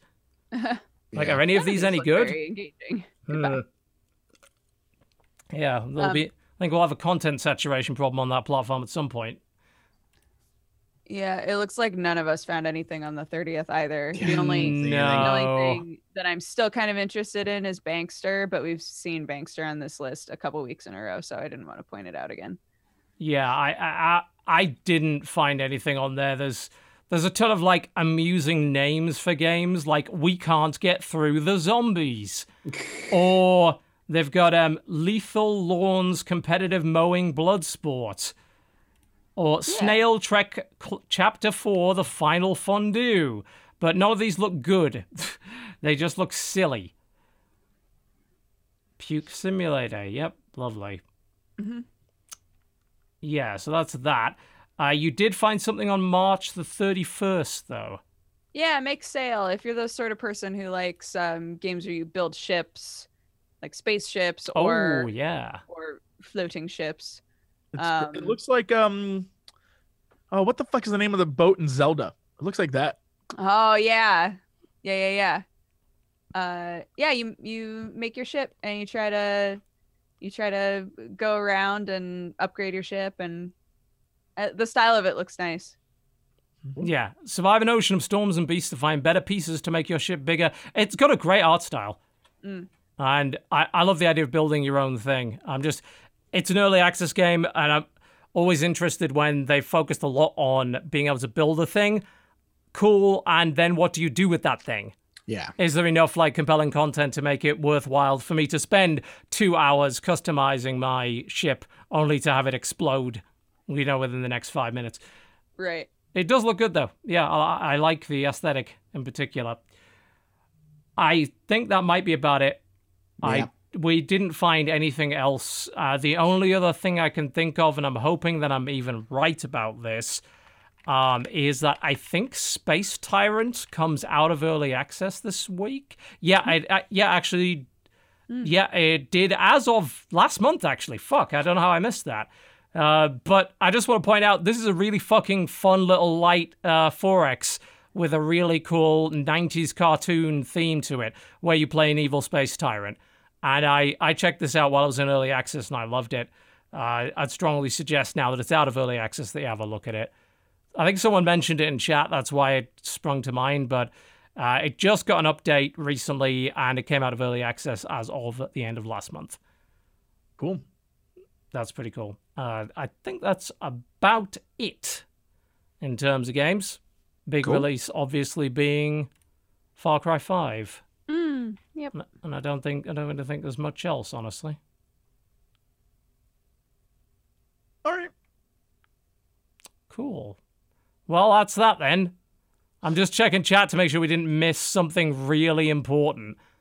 Right. Actually, there is one thing that I did want to mention, and that's that if you're into board games or even remotely interested in board games in some way or want to kind of get into heavier board games, Through the Ages has now been ported to PC. It came out on mobile, I think, last month or the month before. And it has the interesting accolade of being maybe the game with the best tutorial I've ever used in a game. Like for something this is a quite complicated board game. It's basically Civilization, the board game, but without being Civilization. There's an actual Civilization board game as well. This is fairly notoriously heavy in terms of a game. The way it teaches you is really, really good and actually quite funny as well.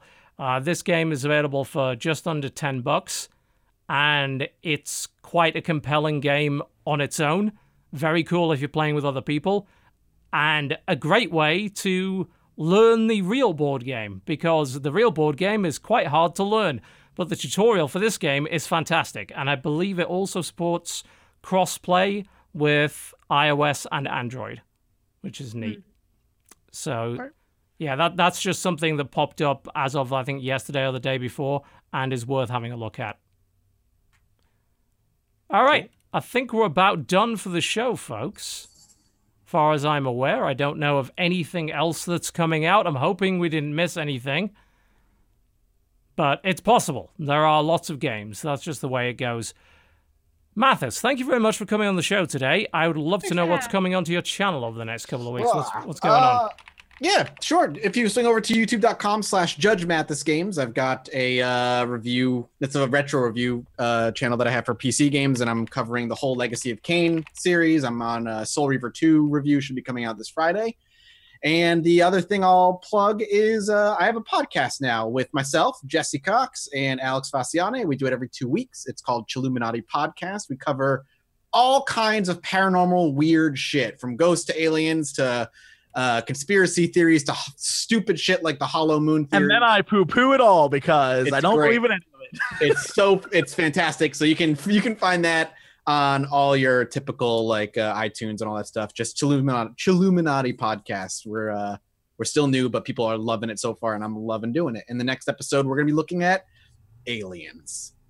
Yes, and if you want to know, are the Beatles still together in an alternate dimension? That was the last yes, and their music is phenomenal. It turns out it's very good, so it's true.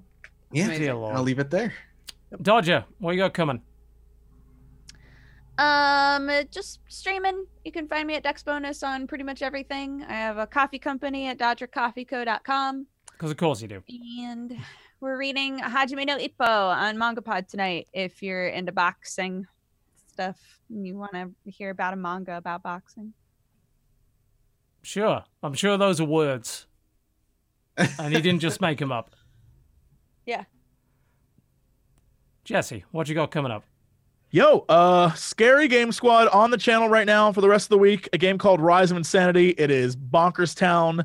And for some reason, I got talked into playing it by the internet, so I'm doing that. But I don't scare nearly as easy as I did before, so I torture everyone. It's great. And then on the stream, going to be playing Far Cry 5 probably after this for a little bit, but I definitely need to pee, so not right away. And yeah, and Dodger, hold that shirt up again. And if you want to buy a cool throwback to Life is Strange, you can buy the Ant Queen t-shirt and or tank, available now. If you can see it, if you can get really close, yeah, life's fucked up, y'all. If you can get really close on there, Dan, our sweet boy Danny, will you hold it up a little higher?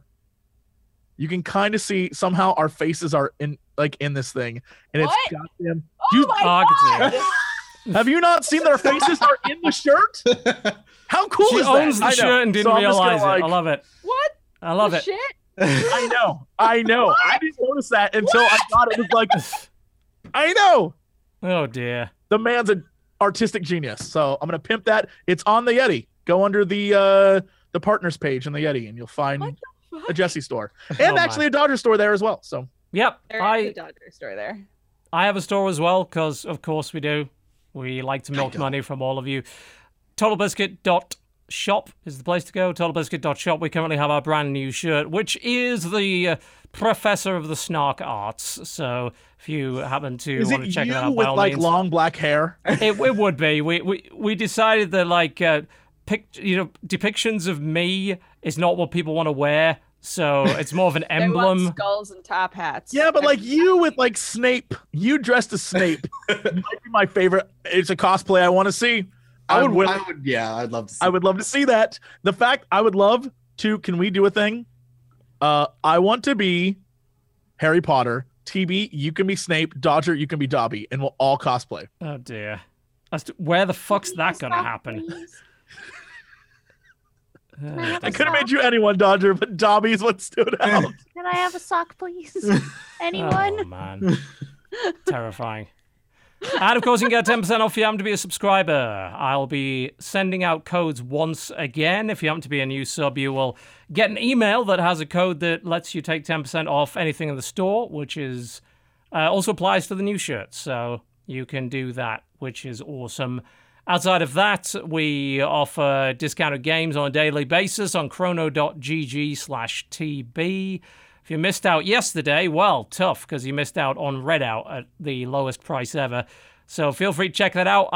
Any game that I recommend, I will let you know about on Twitter. A lot of them I do not recommend, so don't go anywhere fucking near them. But yeah, check it out. There's a new game on a daily basis on chrono.gg/TB, which is heavily discounted. All right.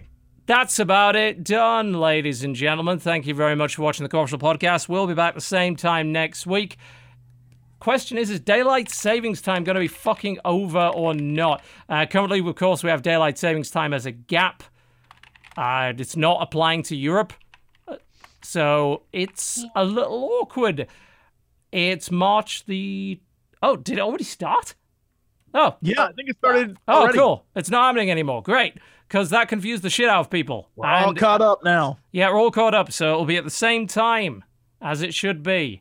3 p.m. Eastern, 8 p.m. in the British Isles, 9 p.m. Central European... God, is it summertime or not? I don't even know anymore. I think it is Central European summertime, CEST. If it's not, that's a problem, because it should be. Yeah. I'm not going to tell them how to do stuff, but it... Just need to teach everyone how to do UTC, but nobody knows how to do UTC. Never mind. All right. That's us about done. Thank you very much for watching. If you missed any of the show, then it will be available on YouTube on Thursday and also on iTunes. And if you can't wait that long, it's available for Twitch subscribers right the hell now. Thank you to Mathas for filling it at such short notice. I believe next week we will have DJ Wheat on the show. The one and only? The Silver Fox himself, yes, may very well be here. You have to bribe to get him on this thing. It took a while. He's a busy man. I believe he'll be on the show next week, so that should be interesting. And, of course, thanks to Dodger and Jesse, as always. Big thanks to you guys for watching the Corpuscle Podcast. We'll be back once again next week with more gaming coverage of sorts. By a loose definition. We had a lot of good coverage. There was a lot of things that happened this week. Certainly if you cared about Far Cry Sea of Thieves, we had a lot to say. Otherwise, well, tough shit. Thanks for watching, folks. We'll see you next time. Goodbye. Goodbye.